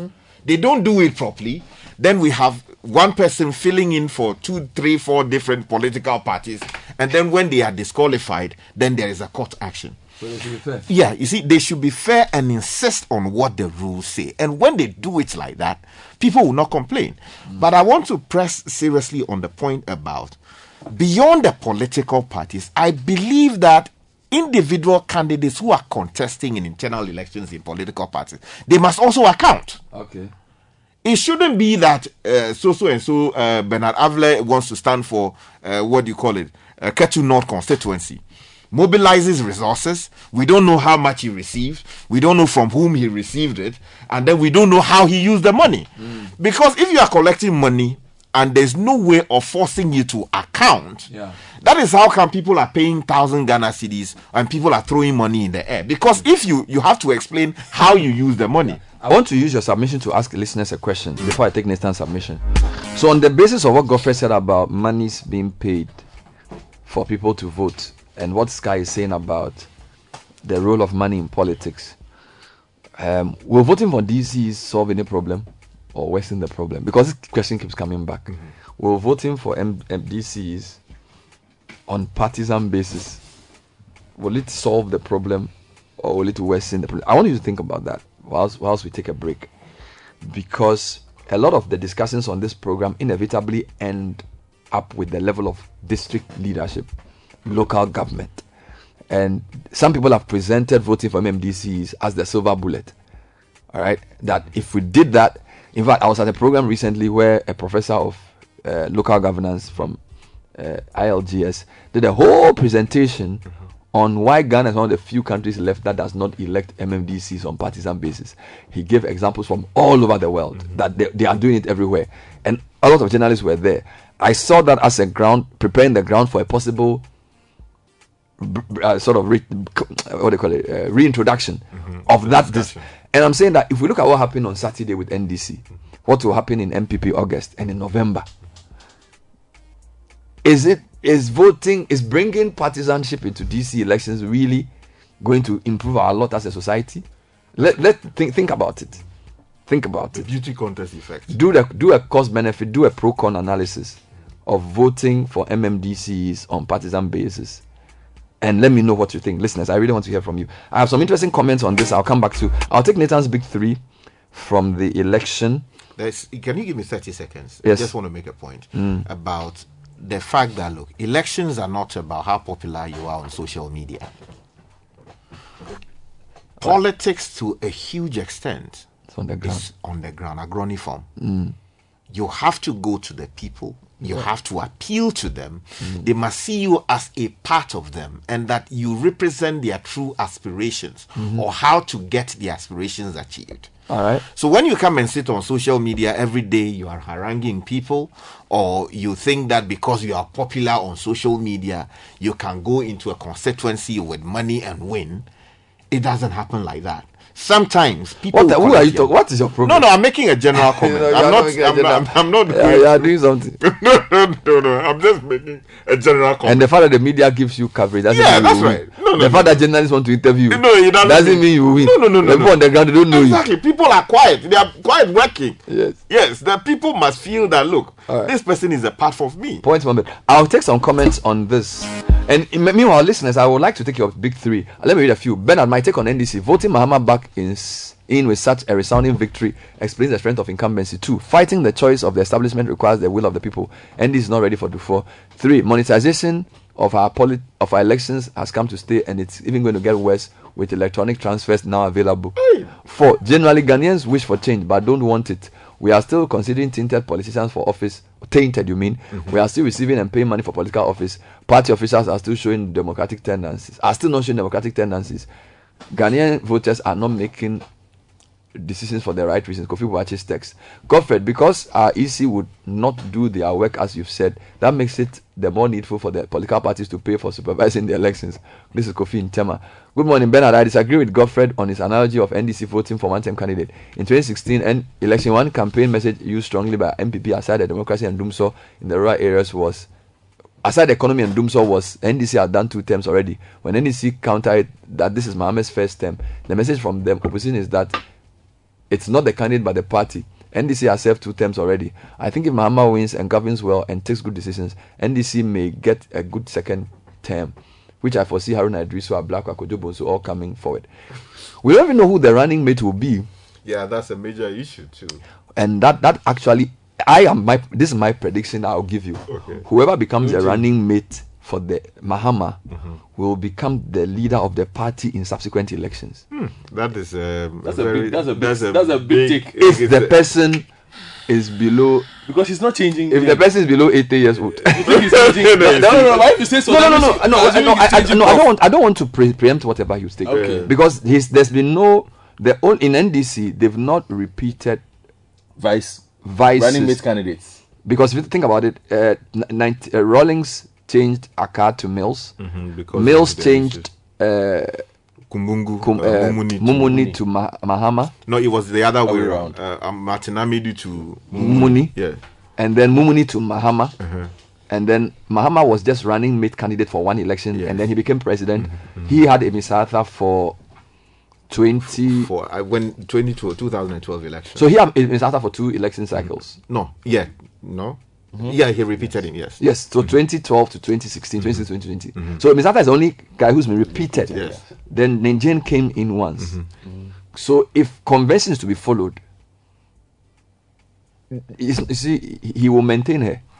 If convention is to be followed, that will put except that it is not. And I'm saying, okay, so I'm saying convention. The reason is not easy to convince is because in the Misata case they won the first time. Yes. So when Mahama went to Misata in 2012, they won, and then they went to 2016 and lost. But mind you, he was a sitting vice president. That's my point. But they still won. Yes, they won. Yes, they won in 2012, and then they lost in 2016. Yes. So the issue of repeating would have come up in 2020, but he was not alive. Available. Yeah. Good. Now, Professor Jane has they've lost the first one. And the precedent in NDC is that usually when they lose, they change. Yes. Because they change Amidu to Kumbungu, and they change Kumbungu to Mahama. Yes. So the convention when they lose is they change. Yes. And the convention is when they win is they retain. But Prof is different. Because it's the first time she's a woman. So that dynamic is not... And the other difference is that Mahama also has just one term. So if we want to use the series we may be running into trouble because this is the first time that you have a situation which is not normal. That's exactly the question I wanted to so we'll get. take it. But I'm saying that whoever he chooses, I don't know who you choose, but based on convention, whoever he chooses to be vice presidential candidate, if he becomes president and that person becomes the vice president, in the way NDC works, that person will become the new leader of the party. That's how they do their things. It's debatable. We can think about it. We'll take a break and come back to see. Sky is saying that, Charlie, he doesn't believe brothers make war though. Charlie.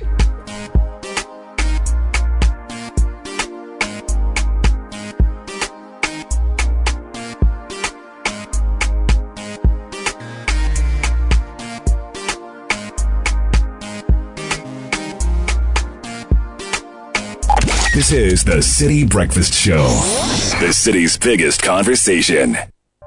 This is the City Breakfast Show, the city's biggest conversation.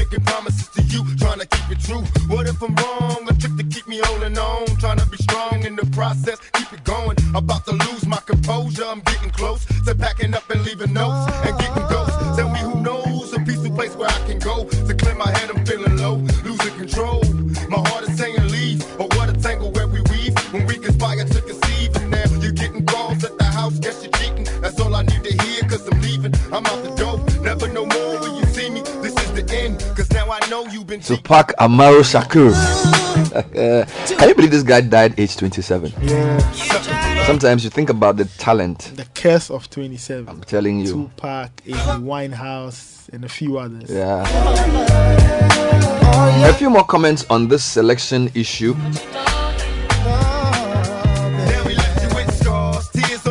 When you still stay as you sit and pray, hoping the beatings will go away. It wasn't 054998. Okay, Nathan, what are your quick thoughts? I'm sure you like ABF Husseini. And so for you, is leaving Parliament to be a story for you, isn't it? Yes, but him and Kwabena Donko, yeah, I feel their exits. You know, we say a lot of things, but when I look at it, my gut feeling tells me that their exits are consequences of decisions they made as parliamentarians. And the first thing that comes to mind is their last bit about approving ministers. As for Kwabena Donko, I think he played his hand very early and said that there was no way he was going to go against. Did he actually say that? Well, I didn't hear that publicly. Well, but the impression was that there was no way he was going to vote against his bosom friend. You know, and I felt that I don't think he actually said that. Okay, whatever it is, I feel that a lot of the people at the base may have looked at that and said, you know what, we are not keeping this guy in parliament, so we'll vote him out. And I think the same, even though, of course, ABF Hussein, he said it on a public record. He said it on one show, I think Alaji and Alaji. He was saying that, look, he didn't vote. He voted no, but he made statements to the effect that, you know, he kind of understands why some of the MPs may do so because they have allegiances and there's money involved, blah, blah, blah. The reaction, I remember, and I caught that bit of the discussion, the reaction from a lot of the listeners that they said, you know what, this guy, he's going to get punished in the primary. So I feel that some of the decisions at face value may look stunning, but if you drill down, you see that there are sentiments of the party faithful at the base who felt that they wanted their MPs to do a particular thing and they did not. So this was the chance to kick them out of the house. The second thing that struck me was this money throwing episode. And this is a yes, this was Juliana. What's the name of the place? She has no Seche. No. Where's Kaka's place? No, Ejura. Yeah. No, you are confusing me. Ejura is where the farms are. Yes. Ejura is where Kaka was killed. Ejura is where the woman sprayed the money. Yes. Afram Plains, Afram Plains that's is where Kwabena Dufour's son went to. Kwabena Dufour Jr. Yes. Okay. And I found that not necessarily because of, well, on one hand is the decision of an aspirant or a candidate in an opposition party to do this in a crowded place, knowing that this action could start a chain reaction, people could get injured. Really, what was the sense in it? Why would you attempt such an act on a day like this, especially when your party has been preaching that, you know, the MPP government is wasting money, they are reckless, they are this, and then you go and do this at a function. The other half, that's what I was coming to. The other half, I'm waiting to see what the party will do. What the party itself would do. Would they rein her in and punish her? What would the party say? Because this is a test case for the party. And the NDC, the last thing you want is to have people like this kind of destroy the image you want to build to attract voters come 2024. So I am waiting for what the party will say. Let me show you the map of Ashanti region to just clarify this confusion. So the district map of Ashanti region, you have no, somebody wants to take something that's not belong to you. Somebody wants to eat your too. Our YouTube viewers, I have a pair of meat pie next to me that Godfrey wants to eat whilst I'm doing the show. He wants to appropriate. I put a security man property belonging to another person. So when you move from Ashanti beyond Ejisu and adjacent to Kwabra, you have Setre. The Setre constituencies are about 5. So the Setre South, which borders Ofinsu and Afija Kwabra, that's Setre South. Then you have Setre Kumeu. This is another district. Then you have Setre East. All right. Then you have Setre Afram Plains, which is a border to the Volta and the Eastern region. That's Setre Afram Plains. Okay. And then there's Setre Central. And then there's Ejura Setre Dumasi. It's Ejura Sechi, not Setre, Sechi Dumasi. Okay. So where the money was shared was Ejura, which is part of Ejura Seche Dumasi. This is on top of Mampong. Okay. Separated from Setre Afram Plains by Setre Central. I hope that makes sense for you. Okay. So it's essentially the same general area in terms of their vegetation and the agricultural potential. You know. So so your point is that the NDC as an opposition party should take a very serious view of what she did, because this is just one. It's an incident in your primary.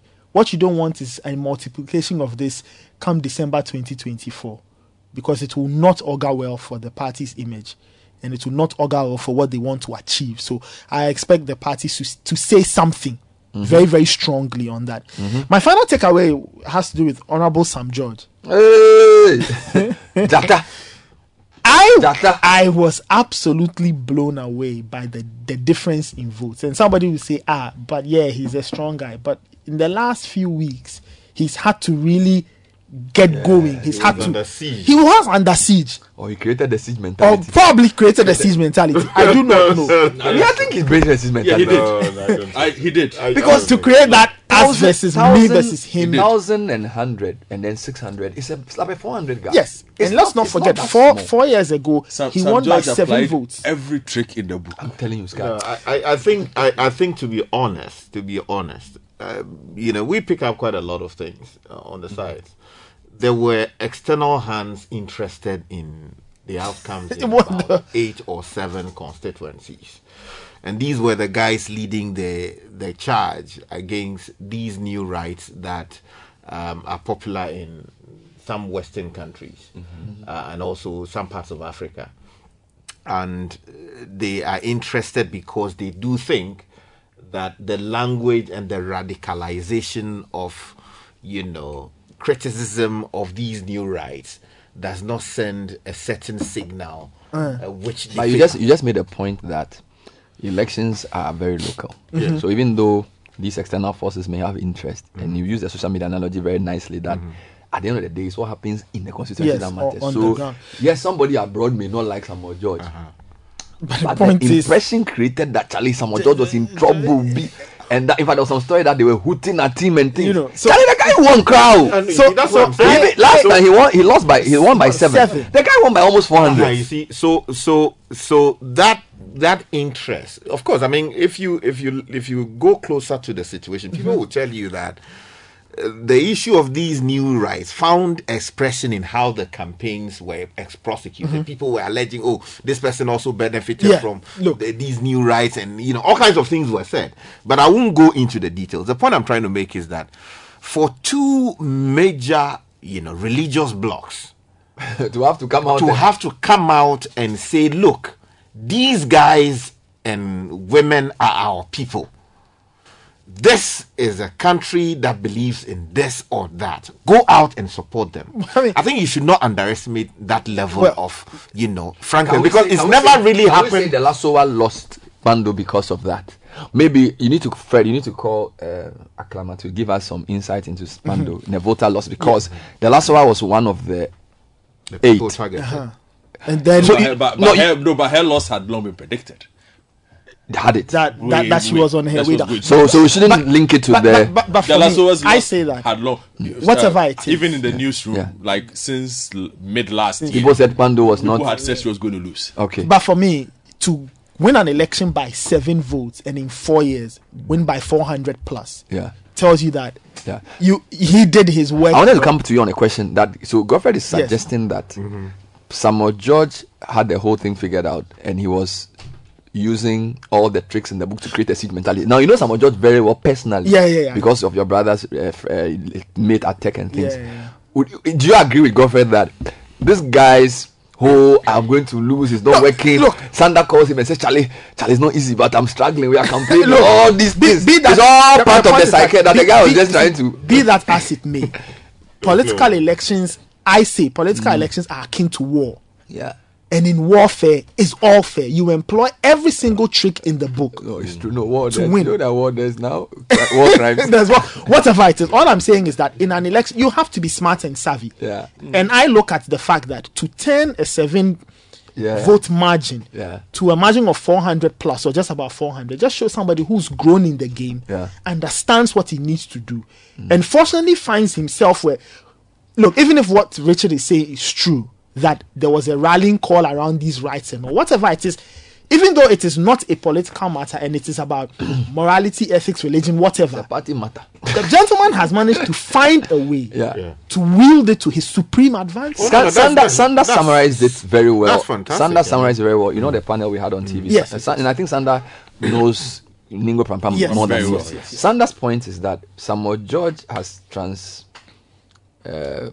I want a word. He has transitioned, or no, that's not a good word. He's evolved from a Ningo Prampram to a national figure. Very good. And he gave 3 points.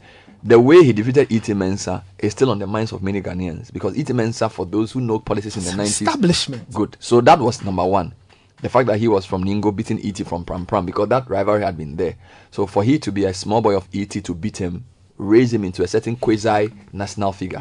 Then I also was Ogon, and what happened to him, and the fact that the whole hearing was centered around what happened to him, and that video was number 2.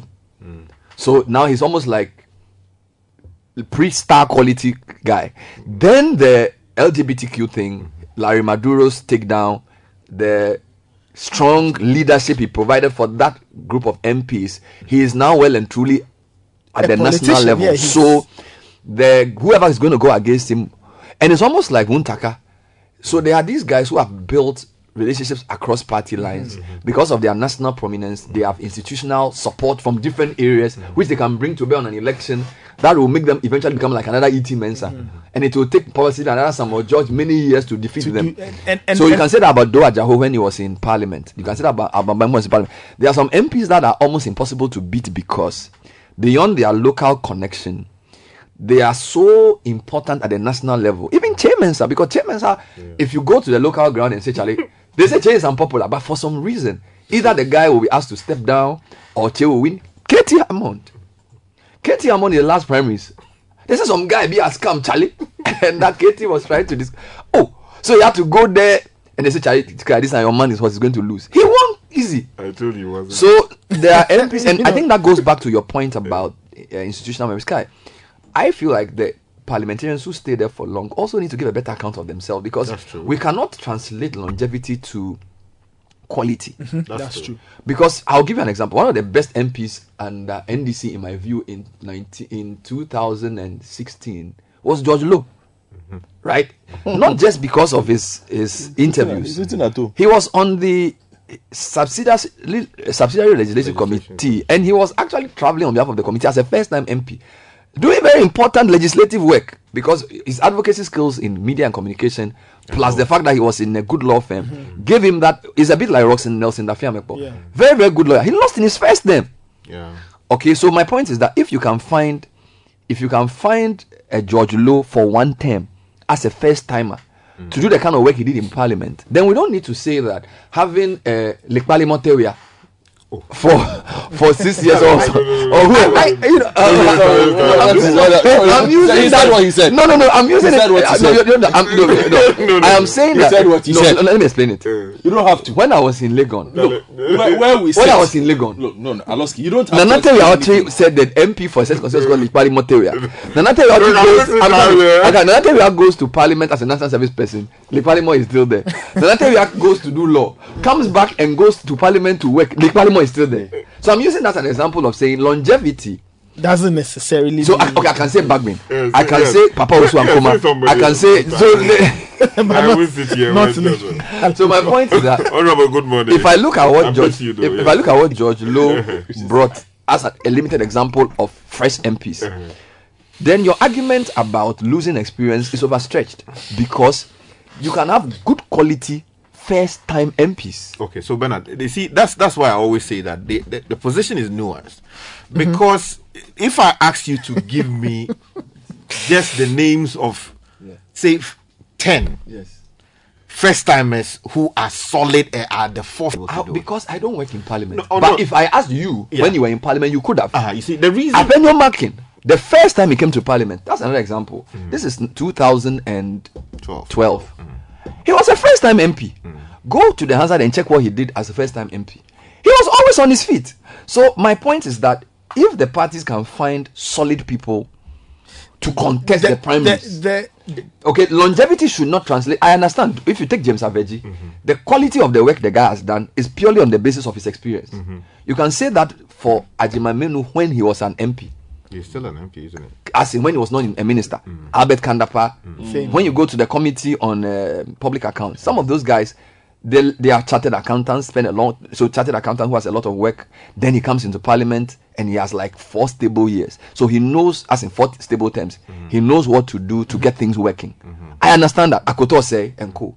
But to start mourning that 40% MPP have lost, NDC will lose 10-15%, and therefore some of the new guys are bright. Look, if it wasn't for, I'll give you an example. MPP had a lot of good guys who entered Parliament. It's just I don't have an opportunity.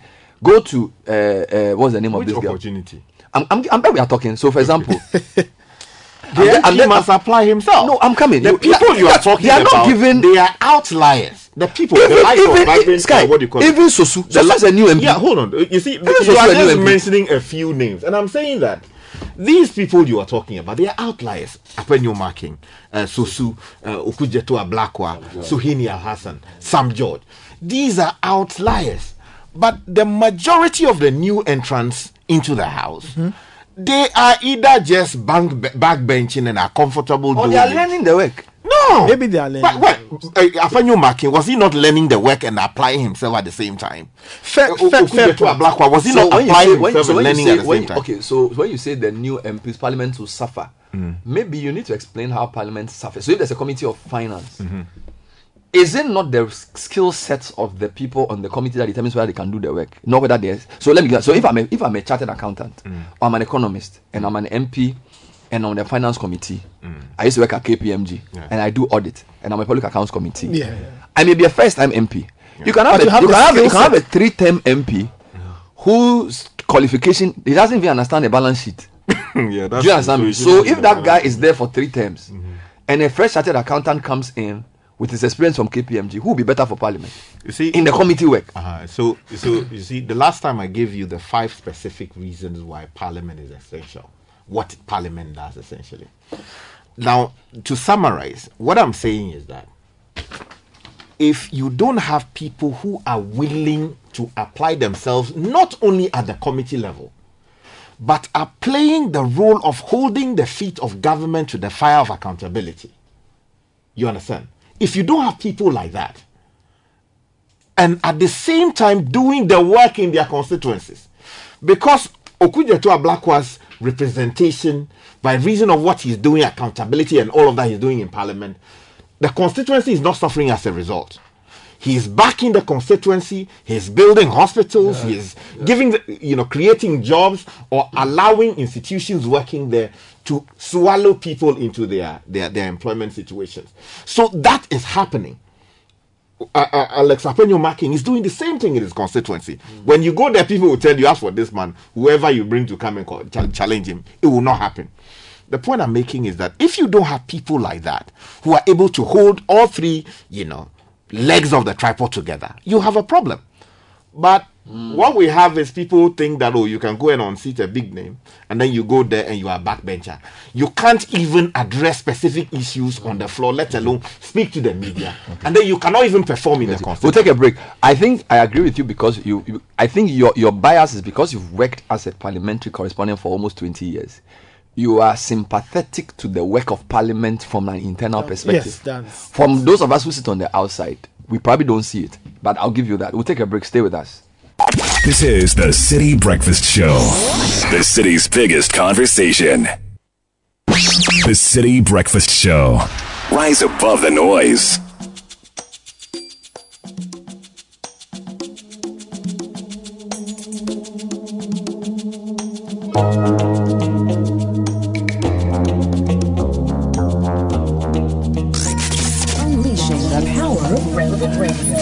This is City 97.3. Marvin,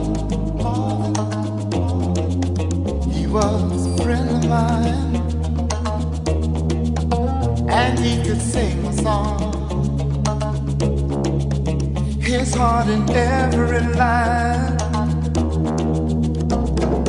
Marvin sang of the joy and pain. He opened up our mind, and I still can hear him say, oh, talk to me so you can see what's going on. Say you will sing your songs forevermore. Welcome back. This is still the City Breakfast Show. A few quick things before we head out. Are you thinking about getting that project started? How about your rent and fees and all? Talk to First Atlantic Bank. They've got the First Atlantic Bank payroll loan. You can apply for a loan of up to 150,000 cedis for all your pressing needs. And you have to be a government worker. Your salary needs to be paid by the Controller and Accountant General's Department. Dial star 442 star 30 hash. Or visit any First Atlantic Bank branch near you. First Atlantic Bank, refreshingly different. Old Mutual is 10 years and they are celebrating a decade of greatness. Call them on 0501 579 204 or visit their website oldmutual.com.gh for more info. Old Mutual do great things every day. And can you sing? Are you between the ages of 18 and 24? Do you have what it takes to win 20,000 CDs? If you answered yes to all the above mentioned questions, then join the Voice Factory Season 5 auditions now. To register, send your name, contact, age, location with a short voice note singing your favorite song to the WhatsApp number 0558 973 973 or call 0205 973 973 for more info. Voice Factory Season 5 is powered by Citi TV and is supported by Citi FM. Every line, Marvin sang of the joy and pain. He opened up our mind, and I still can hear him say, oh, talk to me, so you can't see what's going on.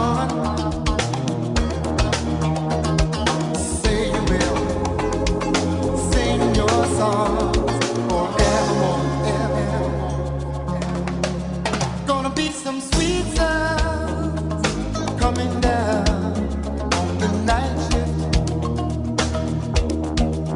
I bet you're singing proud. Oh, I bet you're full of pride. Gonna be a long night. It's gonna be alright on the night shift. You found another home.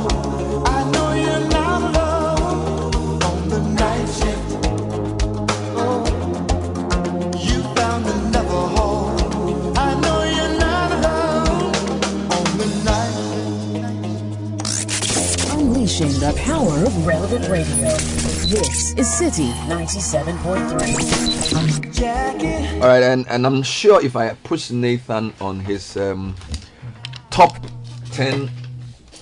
Okay, what genre of song is this, by the way? What kind of? And the play is not pop, so it's not. I don't know. This is Motown. This is Motown, Commodores. So I'm trying to. So was this part of the funk thing you were saying? No. This predated funk. So what is it? This is the 70s? This is late 70s. Yeah. Late so 70s, if I put 80s, you on your disco top 10 type. 70s type of songs, this will be inside. Night Shift. I know you like the song. I do. I like song. Night Shift. I like Easy Like Sunday Morning. Yeah, it's a good song. I like Ceylon. Yeah. All the other songs. Sky wanted to close. Yeah, that's right. Bernard, I think we have not celebrated them enough. The Ghana's police service. Mm-hmm. They did a yeoman's job on Saturday. Mm-hmm. They were able to hold it together, and the NDC itself as a party recognized that they played a pivotal role in keeping it peaceful. So I want to thank the IGP Dampare and his team, the operations chiefs, and all the people around the country who played their part to make sure this thing went smoothly. Yeah, we thank them for what they did. They continue to do it like that.